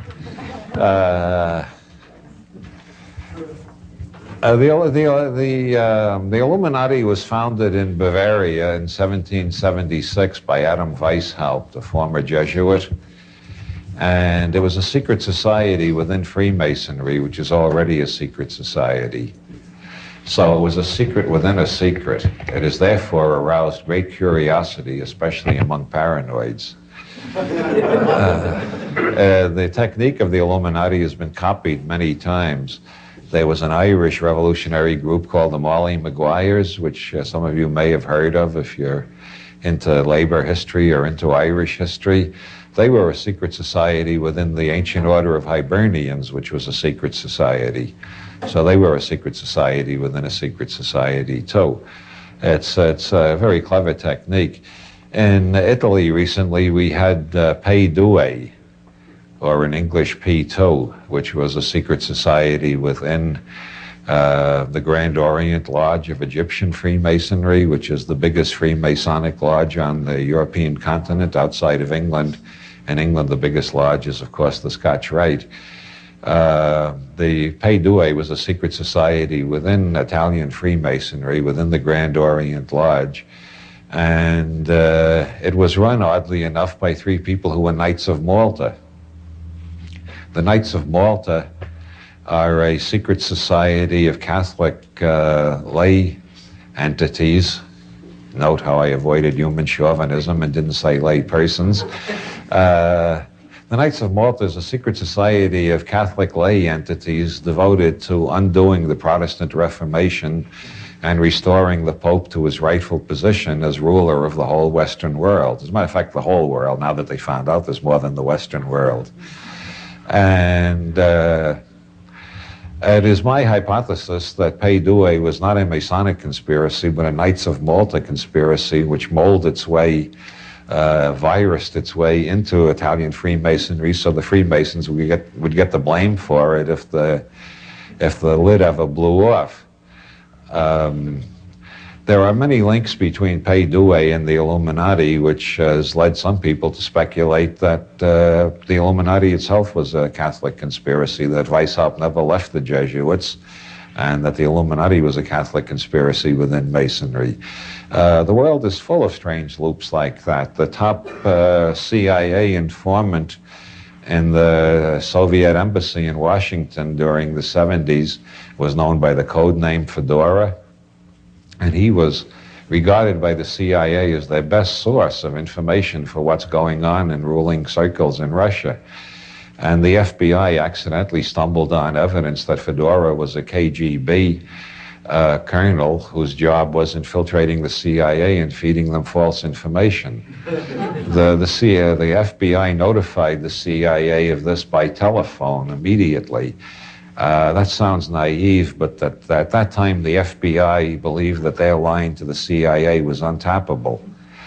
However, within a few minutes after they notified the CIA of Fedora's role as a KGB mole within the CIA, Fedora left the Russian embassy for the airport and flew back to Moscow immediately, which left the CIA with two alternative gloomy hypotheses to consider. One is that their untappable phone line wasn't untappable, and the other is that there's another KGB mole within the CIA high enough up to know exactly what's going on and defend the other moles if one of them has their cover blown. That did happen in England. England has had since the 50s a series of about 20 scandals in which top officials turned out to be moles for the Soviets. This even extended into MI6, which is the British equivalent of the CIA. There have been about 6 people from MI6 who've been exposed to Soviet moles. And then the head of MI6 died, and a book came out claiming he was a Soviet mole too. There's a lot of good evidence to support it, but the best argument for it is, how did these 6 other moles get so high in British intelligence if they weren't protected by a mole at an even higher level? These are fascinating topics to me as a writer of novels of suspense and intrigue. However ugly they are, they make for good plot lines. And that's my fascination with the Illuminati, Pei Due, the CIA, and similar clandestine operations. Is that enough of an answer? Do you want more? Last question, what did the Illuminati actually do? Well, they founded Phi Beta Kappa, for instance.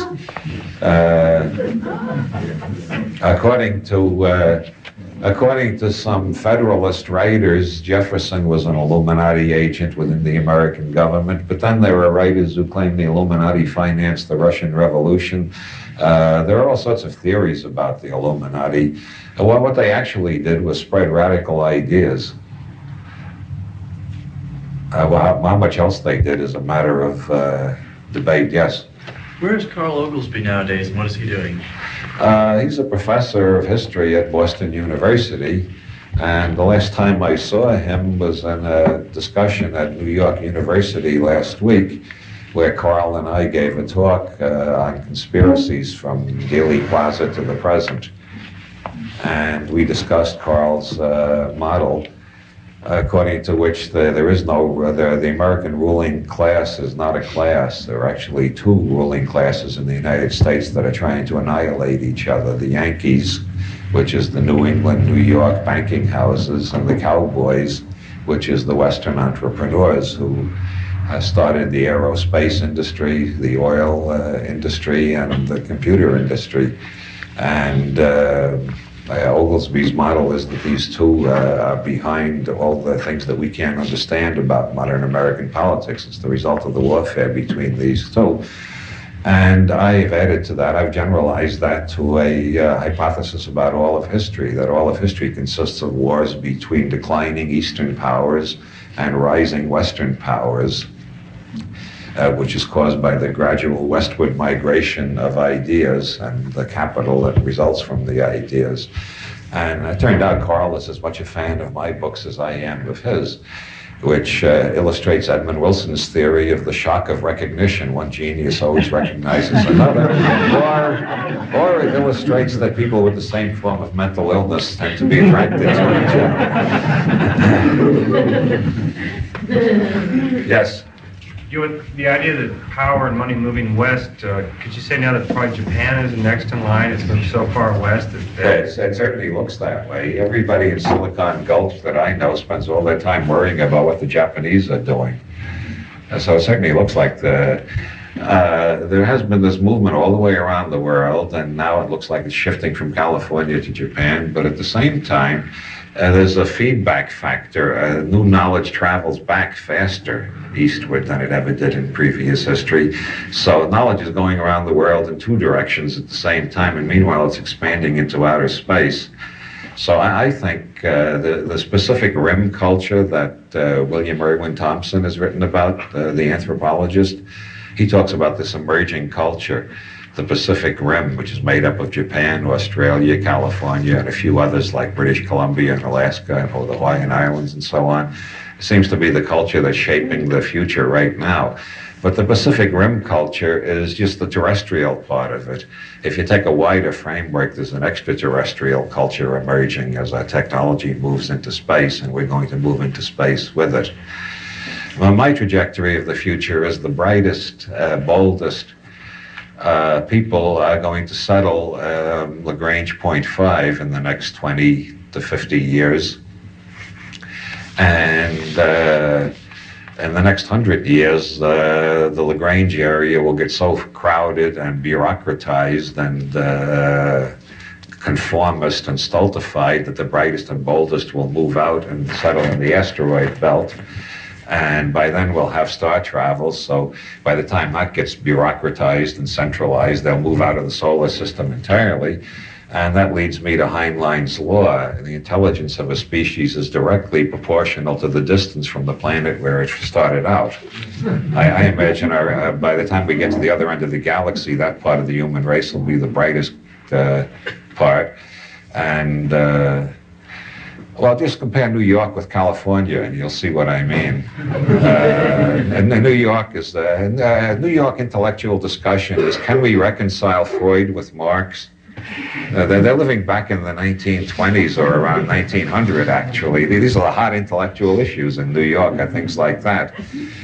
And Nietzsche wrote about the decadent phase of every culture. The decadent phase is when people start writing things like Ecclesiastes, the sun riseth and the sun goeth down, and there is nothing new under the sun, vanity, vanity, all is vanity. Now that's the way European intellectuals sounded at the end of the last century. That's because Europe was on the decline. Now New York intellectuals sound like that because New York is on the decline. The only place you'll find the Dionysian spirit is as you move westward. It starts in Boulder, Colorado, and extends steadily westward to the Hawaiian Islands and Japan. Yes. I say this in New York, too. Makes them mad as hell. Yes. As I read the various newspapers and listen to various television and radio programs, I seem to see a greater casual acceptance of multiple conflicting realities on the part of people, especially in this country. Do you see that? Do you see that approaching, say, the way it is in many parts of Europe, where we have access to more greater variety of realities than we do often here? That's a very interesting question. I see it a lot, but I don't trust what I see because I see a specially segmented view of the American public. What I see, if I judged America by what I see on my lecture tours, nobody ever would have voted for Ronald Reagan. Now, one thing, for instance, what I'm referring to specifically is at the same time we've got the urine tests and the DEA, or actually the customs officials, seizing research vessels because of marijuana cigarettes found on board, we also have police chiefs, mayors, and governors seriously discussing legalizing cocaine. And these are being reported in the same newspapers with nobody saying, look, and aren't these two different? Yeah, I think that is, I regard my most important contribution to literature or knowledge or comedy or whatever I'm engaged in is popularizing the multi-model approach of modern physics, which is don't look for the correct map, look for the map that's most useful here and now, and always remember it's not the true map for all eternity, and be ready to change it. And when you stop to think that there's a Picasso statue in front of City Hall in Chicago, it does seem that the world has mutated. Well, what the hell is that Picasso statue doing in Chicago? Where the mayor, when I was living in Chicago, the mayor was a gangster named Richard Daley, who was renowned for saying things like, the police are not here to create disorder, the police are here to maintain disorder. The man could not speak an intelligent, coherent sentence of English. His other famous declarations were, there is no ghetto in Chicago, and we're going to move everybody out of the ghetto. And yet they got this Picasso statue, which is a perfect example of multi-model thinking. All of modern art, Joyce's Ulysses, Citizen Kane, every field of modern art has this multiple vision. But that Picasso statue, you walk around it and you see a great big Afghan dog, and you stand at another angle and you see a male and female face looking at each other.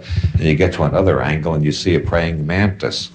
And to the extent that people are getting used to the idea that you can see things in a variety of ways, we are getting more sophisticated. But there are still a lot of people out there who can only see things one way. There's altogether too many of them still left around. I collect nut literature. It's a hobby with me. One of my favorites that I received in the last month comes from Christians Awake in Montgomery, Alabama. Boy, if they were awake, I'd rather be asleep. I got a beautiful pamphlet from them called The Washington Monument and AIDS. And that title in itself is so beautiful.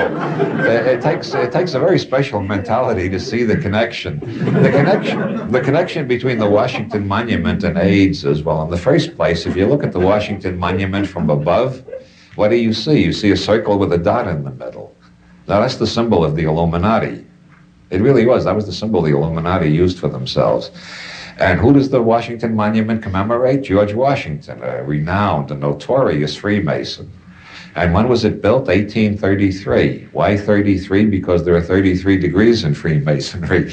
And then they go on and prove the United States from evidence like that. The United States has been ruled by a Freemasonic cabal ever since the beginning. And what is Freemasonry? And therefore Freemasonry are behind gay pride.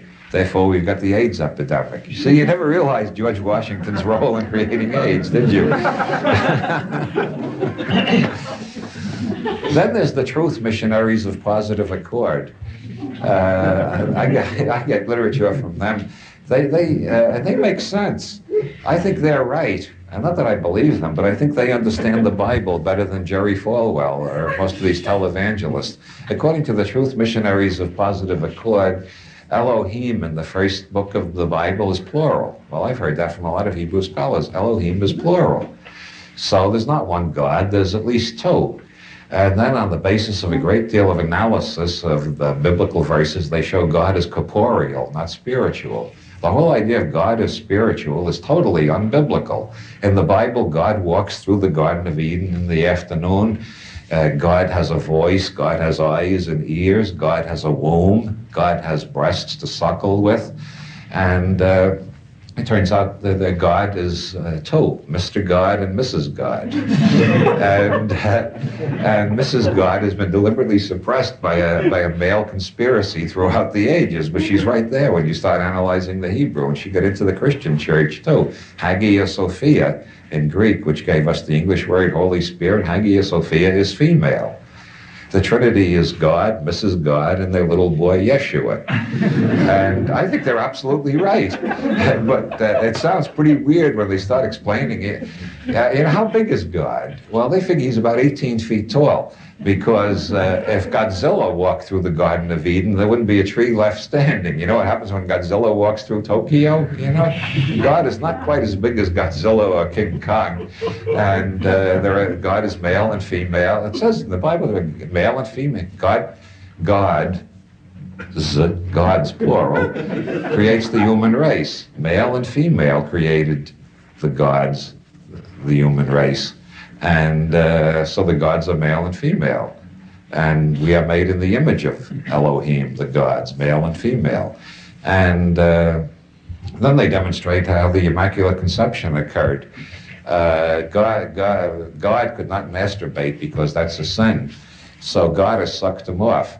And then the sperm was conveyed to Mary. And this makes much more sense than anything I've ever heard from Jerry Falwell.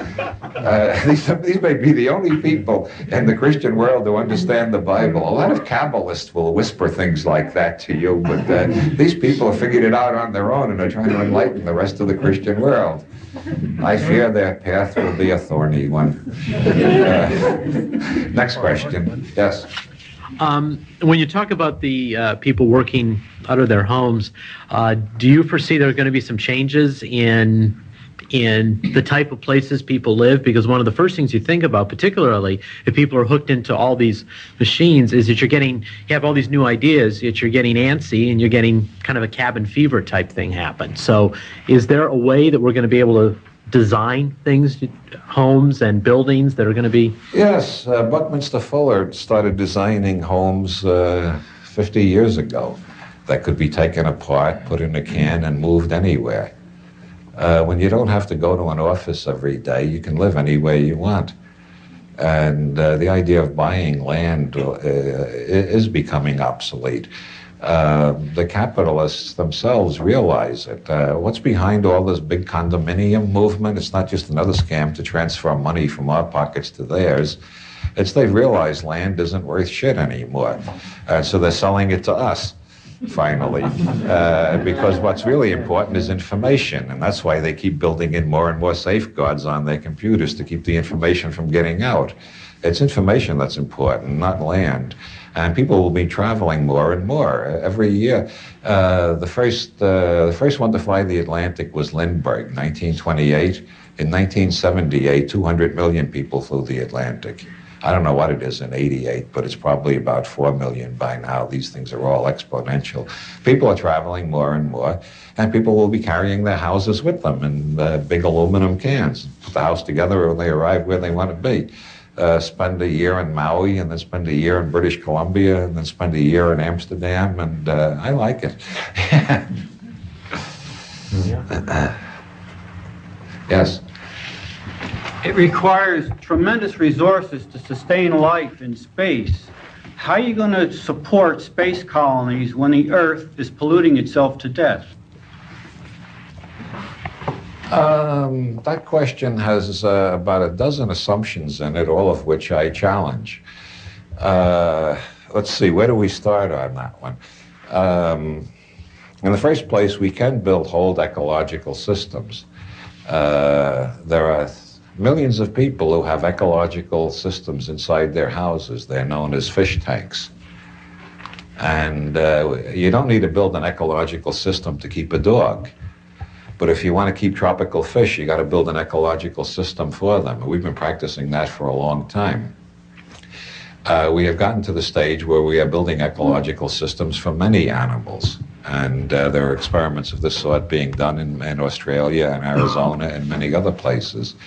A space colony will be designed in such a way that it will be a balanced ecological system. And the designs, there are many alternative designs, and they're being improved all the time.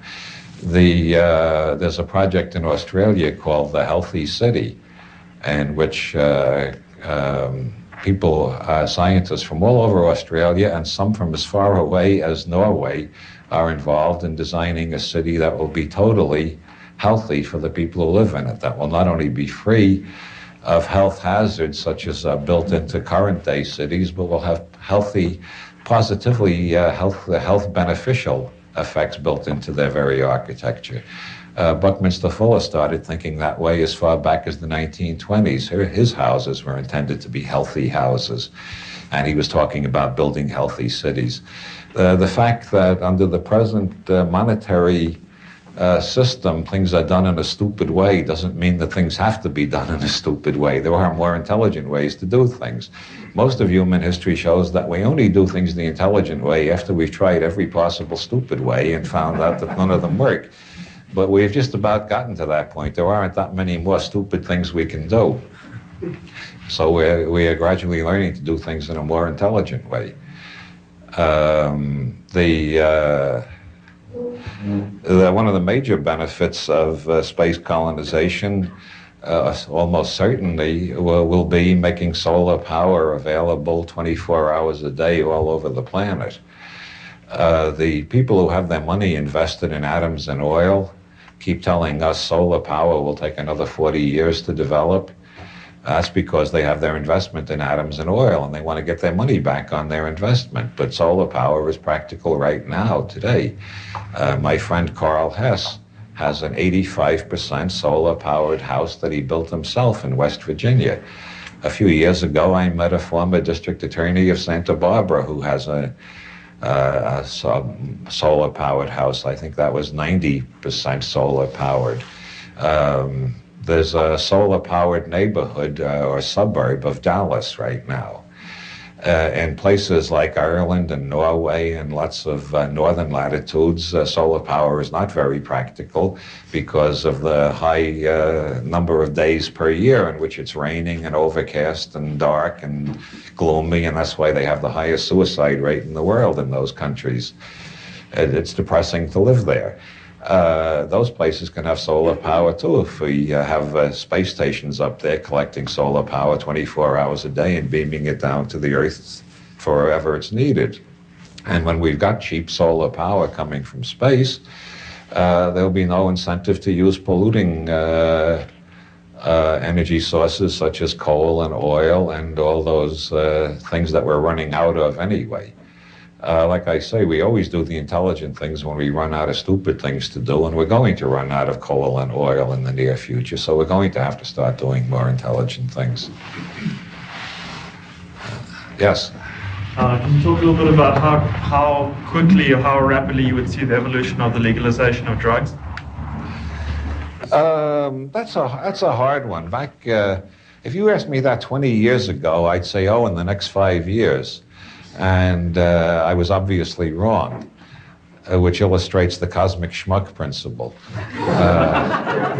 The cosmic schmuck principle is if you realize you've been a cosmic schmuck a lot of times in your life, you'll begin to get a glint of a suspicion you might be a cosmic schmuck now, too, and you won't be too sure of yourself. I find this a very useful principle in keeping me from taking myself too seriously.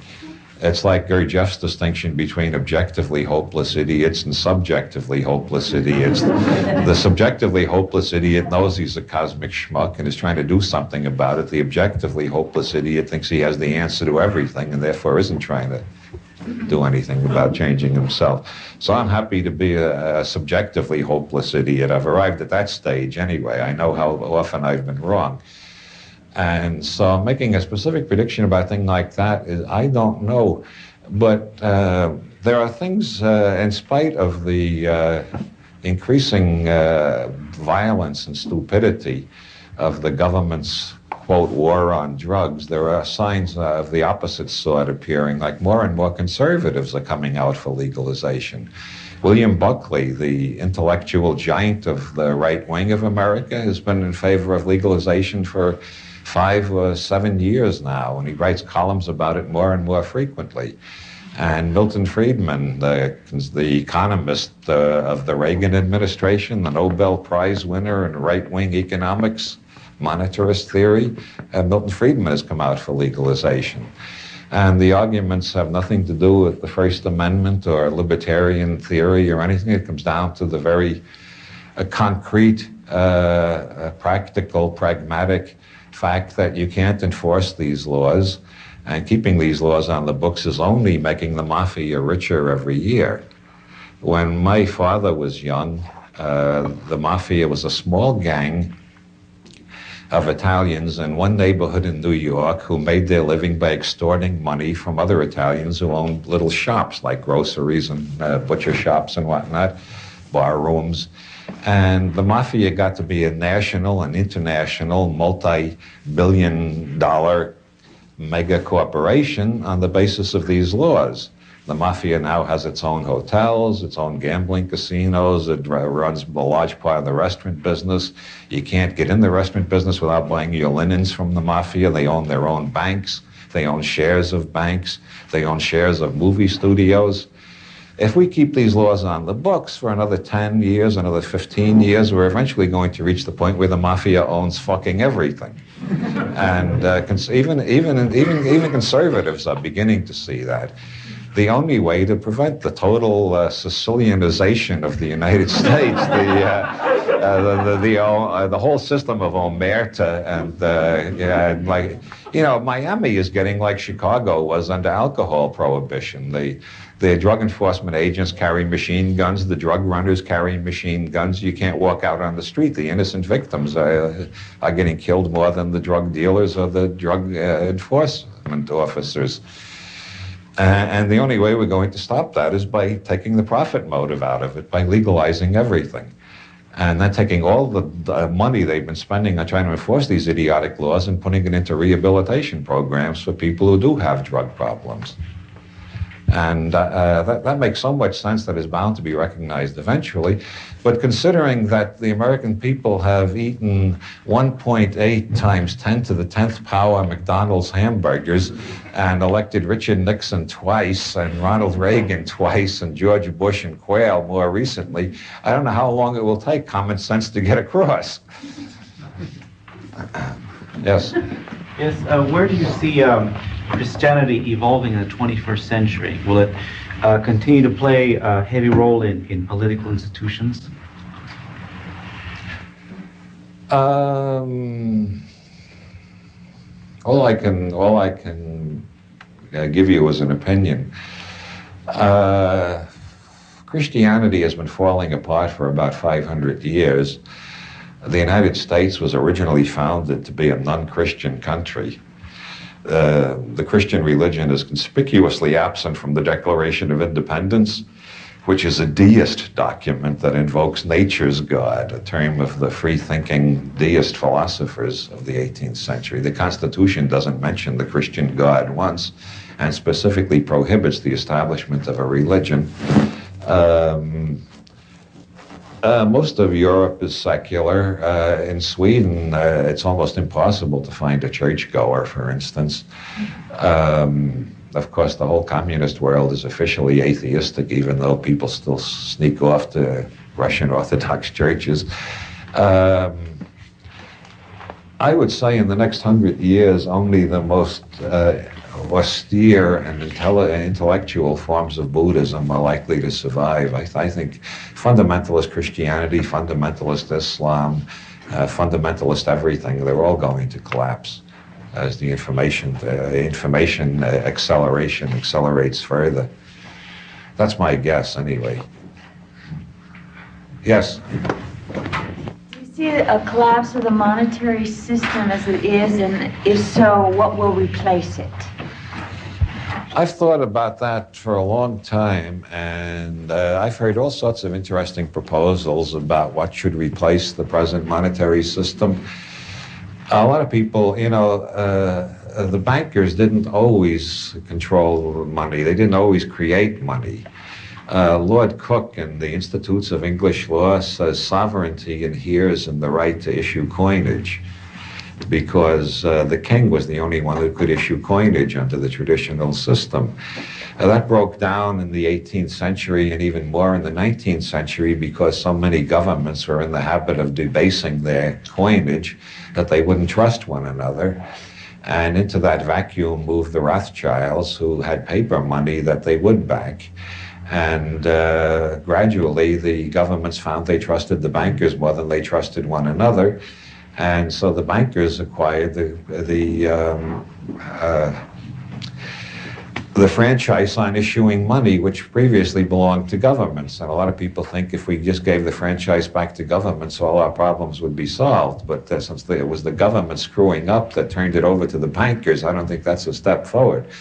There's a lot of proposals that we use computer money and we just make notations in our computers about who owes who what and abolish the banking system entirely. I think that's very likely going to happen eventually. I think in the meanwhile, we're going to go through an evolution. They've been talking in the European Parliament for about 15 years now about creating a European currency, so you don't have to keep changing paper every time you cross a border. In Europe, European countries are so small compared to the United States, until you've lived there, you don't realize how often you cross a border and have to change your money. And I think there will be a European currency, and then I think there'll be a United Nations currency. And the whole profit will come out of jiggling currencies against each other, which is how banks manage to become so bloody rich and get so much power, is the constant jiggling of one currency against another. When I lived in Ireland, my checks would come from New York, from my agent in New York to Ireland, and then I'd cash them in an Irish bank. And since the mail comes late in Ireland, I'd cash them the next day. And I used to think, gee, while I'm sleeping, those bastards in Hong Kong are changing the value of what I'm going to get at the bank tomorrow morning, because they're all night long, they're negotiating on the values of currencies. Right now, we have reached the point where most countries cannot pay the interest on the national debt anymore. Most countries owe the banks more than they can ever pay back. And that's been going on for nearly 10 years, and with increasing publicity in the last 5 years, what the banks have been doing is loaning money to countries to allow them to pay the national debt, which means that the national debt gets larger and the interest goes on mounting, and it's turning more and more into a gloomy imitation of the loan shark business that you find in the slums, where the interest will eventually devour everything. And there's more and more talk about who's going to default first. Will it be Brazil, Argentina, Mexico? Who's it going to be? Right, and maybe it'll be the United States. We're the #1 debtor nation in the world right now, thanks to what George Bush called voodoo economics before he had a religious conversion and decided he could believe in magic too. And Somewhere down the line, there's going to be a point at which nations just cannot pay the interest to the bankers, and there's got to be another backing for currency besides our faith in the magic of the banking system. And I imagine it will go by way of a UN currency to eventually to some kind of system where we abolish money entirely and we just keep records on our computers of who owes who what. And of course, there'll be no interest on that. The computer programmers have no way of convincing us that when we make a notation in our computer, we got to pay interest to somebody on that. So I think interest will disappear, and it's interest, by and large, that eats up the wealth of the world and creates so much poverty in the midst of ever-increasing wealth. So I see interest disappearing along with rent in the next 100 years. Yes? Several weeks ago, a couple people from PsyCop were on Hour 25, and I happened to tape it, and I listened to it before reading The New Inquisition and after it. And with that in mind, would you say a few words about Carl Sagan and perhaps throw in Martin Gardner and James Randi while you're at it?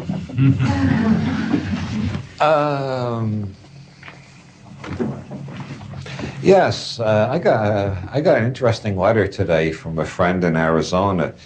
He said he started reading Martin Gardner because of reading my polemic against Martin Gardner. And he's decided to canonize Martin Gardner. He's made Martin Gardner a saint in his Church of Universal Agnosticism. And he refers to him as Saint Martin.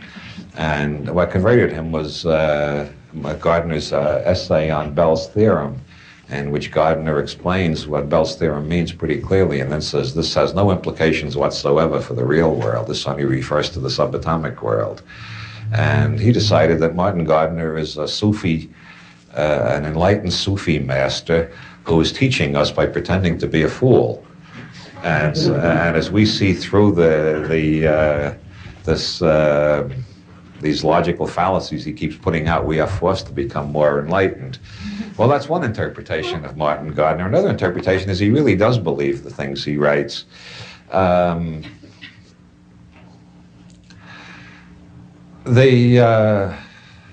Gardner is on record as saying he thinks Stanford Research Institute should be burned to the ground because of the kind of research they were doing there.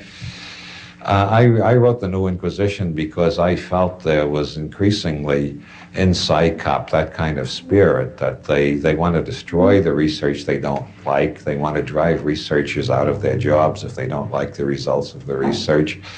They have that attitude, which we were talking about a little while ago, of we've got the one correct map and it never has to be revised, and I call that fundamentalism. And I think the scientific world has entirely lost that, except for a few cases like Carl Sagan. But there is a sociological study of PsyCop has been done, and the majority of members are not scientists. The majority of members are lay entities. The single profession most widely represented in PsyCop is stage magicians, who have a hard job making a living these days, and PsyCop is giving them an additional source of income. Well, that's vulgar Marxism, isn't it, looking into things like that? But there is not really much scientific, they've never done any scientific research. They call the Committee for Scientific Investigation of Claims of the Paranormal, but they never do scientific investigation. What they do is write polemics against people whose ideas they don't like.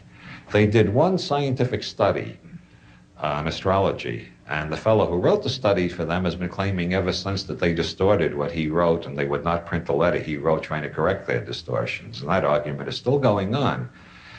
But that's the only attempt they ever made at doing a scientific report, and they bungled it. And but I like PsyCop because they provide, a satirist needs targets. And if PsyCop did not exist, I would create them.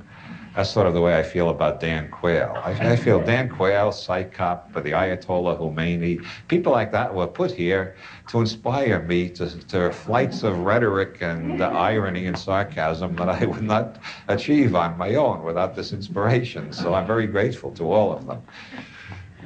And I mean that sincerely. A satirist cannot survive without targets to satirize. Yes? How valid is free energy?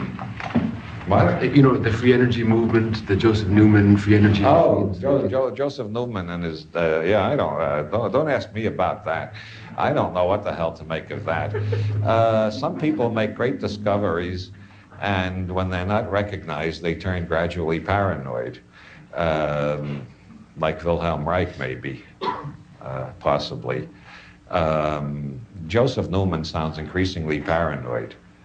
And yet, on CBS, I saw a car move, which CBS said, as far as they could find out, there was nothing inside, it was running on Joseph Newman's magical machine.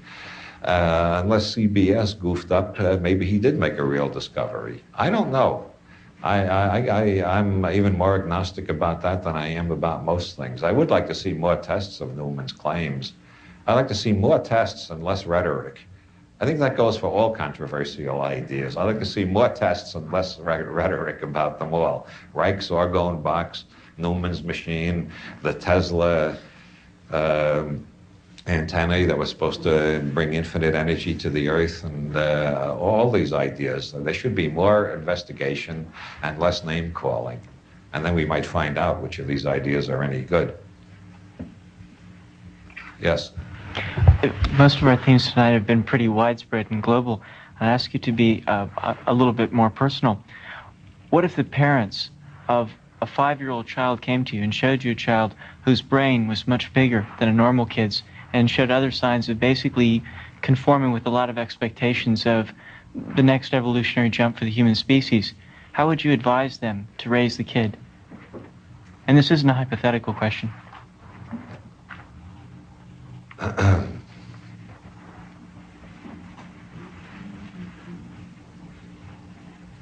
How to raise a super child. I would advise them to consult somebody who knows more about that than I do. Who knows about that?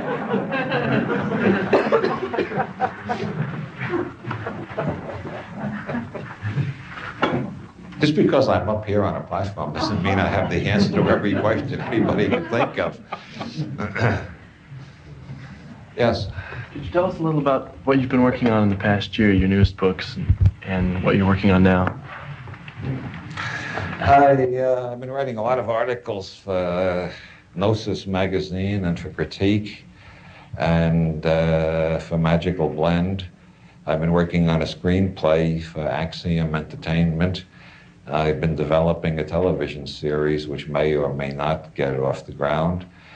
And I finished the third of my historical novels, which is not called Nature and Nature's God anymore. It's just called Nature's God. I decided I liked the shorter title better. And I just wrote an article on connection machines for a German magazine. Tomorrow I'm teaching a workshop at the Mandela bookstore. Then I go back to work on the screenplay. I'm doing my Cosmic Conspiracy game in January, and in February I start traveling across the country on the lecture circuit again. I find it an interesting life. I think talking about it anymore would bore most of the audience, however. Next question. Yes? Yes, what inspired you to write the Aleister Crowley scrapbook? It's not out there for sale. The Aleister Crowley scrapbook? Is that yours? Is that yours? That's Colin Wilson. Oh, no, that's cooked Wilson. I'm raw Wilson. You got to keep the two of us distinct. Yes.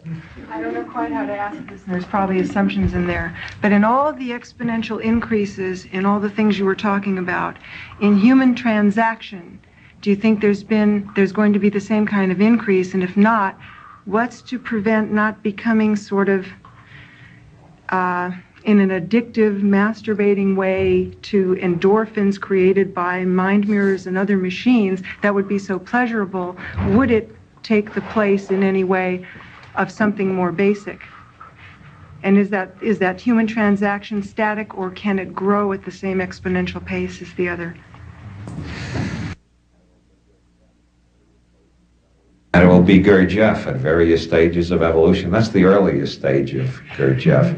There's another one later on, which is Gurdjieff as a mammal, and that's a whole bunch of sheep busy munching away, and one sheep is standing up and saying, wait, listen to me, we don't have to be just sheep.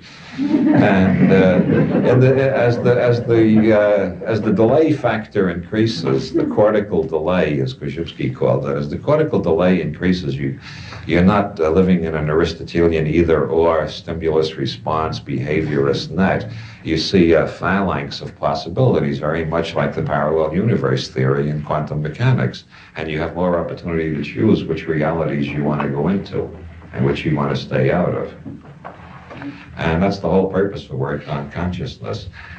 Maurice Nicole, who was a physician, a Jungian therapist, and a student of Gurdjieff, said the only reason that consciousness research is so important is because we need to decrease the amount of violence in the world. And it will not decrease until people are more conscious of who they are, where they are, and what's going on around them. So in the most positive view, then, we could take the machines to get to a better level of relating to everyone around and proceed beyond it, rather than use it to overstimulate like a drug or... Well, actually, there was research with rats where they kept pushing a button on a machine that stimulated the pleasure center. But the machines that I was talking about earlier, the neuropeptide machines, they don't work that way. They have a very definitely limiting factor on them. There hasn't appeared anywhere any tendency of people to overuse the machines. You find out that after a few days, your consciousness is staying at a certain level and you have no desire to go back to the machine. And 2 weeks later or 3 weeks later, you suddenly decide, gee, what's the matter with me? Oh yeah, I'm feeling kind of glum today. So you take another dose of the machine and you move your consciousness around, and if you have your brainwave done a couple of times a year, like I have been lucky enough to have lately, I keep running into researchers who are very eager to measure my brain. That's a wonderful thing. I keep getting cross sections of my brain, and I see how I'm learning to go into theta more and more quickly, and how to move from alpha down to delta fairly rapidly, and move from the right hemisphere to the left, and so on. And it's obvious that these machines will lose all interest from me in the next couple of years, because I'm learning the machines are teaching devices, and after you've learned the lesson, you give the machine away to a friend who could use it. PET scan your brain a few times. What? PET scan your brain next. Yeah, that's right, yeah.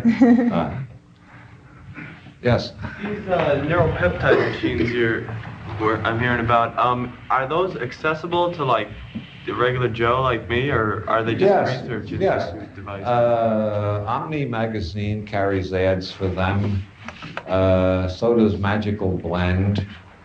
Reality Hackers has a lot of ads for them. Go to a good large magazine store, buy Omni, Reality Hackers, and Magical Blend.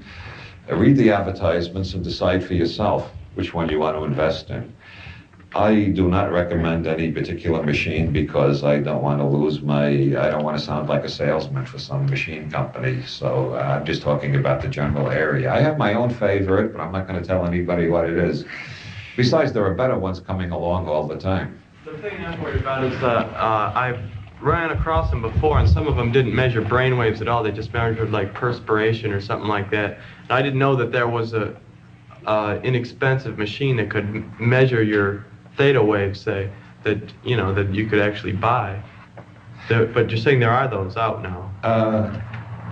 No, a machine to measure your brain waves is still rather expensive, but machines that will change your brain waves are getting cheaper and cheaper. There are machines that run in the $200 to $400 range that very definitely move you from beta to alpha, or down to theta, or down to delta. And I'll mention the names of some of the machines. There's the Pulsar, the New Star, the ISIS, the MC Squared, the Tranquilite, the Endomax, the NeuroPep, the Synchro Energizer, and a few dozen others. And the advertisers all will tell you that their machine is the latest and the best. So you got to use your own intelligence to pick out, to find out more about the field. You can try reading Michael Hutchison's book, Mega Brain. That'll give you a lot of useful information and leads. And you can try subscribing to my newsletter, Trajectories, in which I review these machines fairly regularly. And you can talk to other people who've investigated the field. Yes. Yeah, I want to ask you about your play. The production that was done in Dublin, were you pleased with it, and why hasn't it been done here? I was pleased with the Dublin production. The director of the Dublin production is trying to get a production on in New York right now. There's also a group in Portland, Maine who want to do it. And I'm very eager to see that production come off, even though Portland, Maine is not the center of the theatrical universe, but it's where Reich actually stood trial. And I think it would be a wonderful thing to have the play about Reich done in the city where he stood trial and was condemned. And there's also two groups in LA who are trying to get the money together to put it on. I don't know which one of them will get there first. So I'm expecting an American production in the near future. Maybe probably more than one American production. Yes? In Ireland, did they do the play in Gaelic? Well, I always saw plays in Gaelic when I was in Ireland. Only 5% of the people in Ireland speak Gaelic. But the theaters, they all do it in Gaelic. No, most of the plays in Dublin are done in Irish English. The only ones I saw were in Gaelic. Oh. Well, yeah, there are theatrical groups who do plays in Gaelic, but most of the theaters in Ireland do plays in Irish English, which I happen to consider the most beautiful language ever invented in human history. Vastly superior to English, Australian English, and American English. Gaelic, they tell me, is a beautiful language, but I don't know enough about it to pass judgment. Irish English, to me, is the most beautiful language ever created. And the greatest works of literature are all written in Irish English. From Jonathan Swift to James Joyce to Flann O'Brien. That's another lecture. I have another lecture, The Land Where Bulls Are Pregnant, where I explain all about Irish literature, but that's an entirely different lecture, and this has gone on pretty long tonight already. I think I will take 2 more questions and then take the rest of the evening off. Okay. What is the play To Start a Riot about? Excuse me? The play To Start a Riot, what is that about? Oh, that was a play about Ezra Pound, who made propaganda broadcasts over Rome Radio and was condemned for treason. And the play is on a stage in which actors keep coming in talking about a riot that's going on outside the theater. I wrote this in the 60s, where a bunch of peace demonstrators were attacked by the police. And then a race riot breaks out in a nearby neighborhood, and the race riot, the police riot, the peace riot, and all of this all gets tangled up with the Pound play. That was called The Caged Panther, and several people were interested in a production, but a production never happened. And then I lost the script. I guess I got disgusted.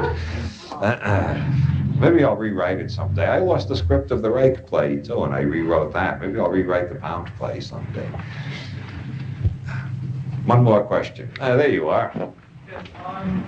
Do you feel that psychedelics have served their purpose as a catalyst in the human species, or do you think that today there is still a purpose for these substances? Culturally, they've served their purpose. Culturally, they've done some good and some damage, and they send the signal around the world that human consciousness can be radically changed quickly. Scientifically, they have not exhausted. They were just barely tapping into it. I am not in favor of more widespread use of psychedelics. I am very much in favor of opening scientific investigation under controlled conditions with skilled therapists using Leary's general principles and Groff's general principles about how to program a good trip. I think that what was accomplished in the research of the 60s was so astounding in terms of the previous history of psychology that I think reopening that area to scientific research would be a tremendous benefit. But I'm not particularly thrilled by the drug culture. I'm not particularly thrilled by all the bad stuff that gets sold under the wrong name and all the profits that are being made out of it and all that crap. Okay, that's it. Thank you all for your patience.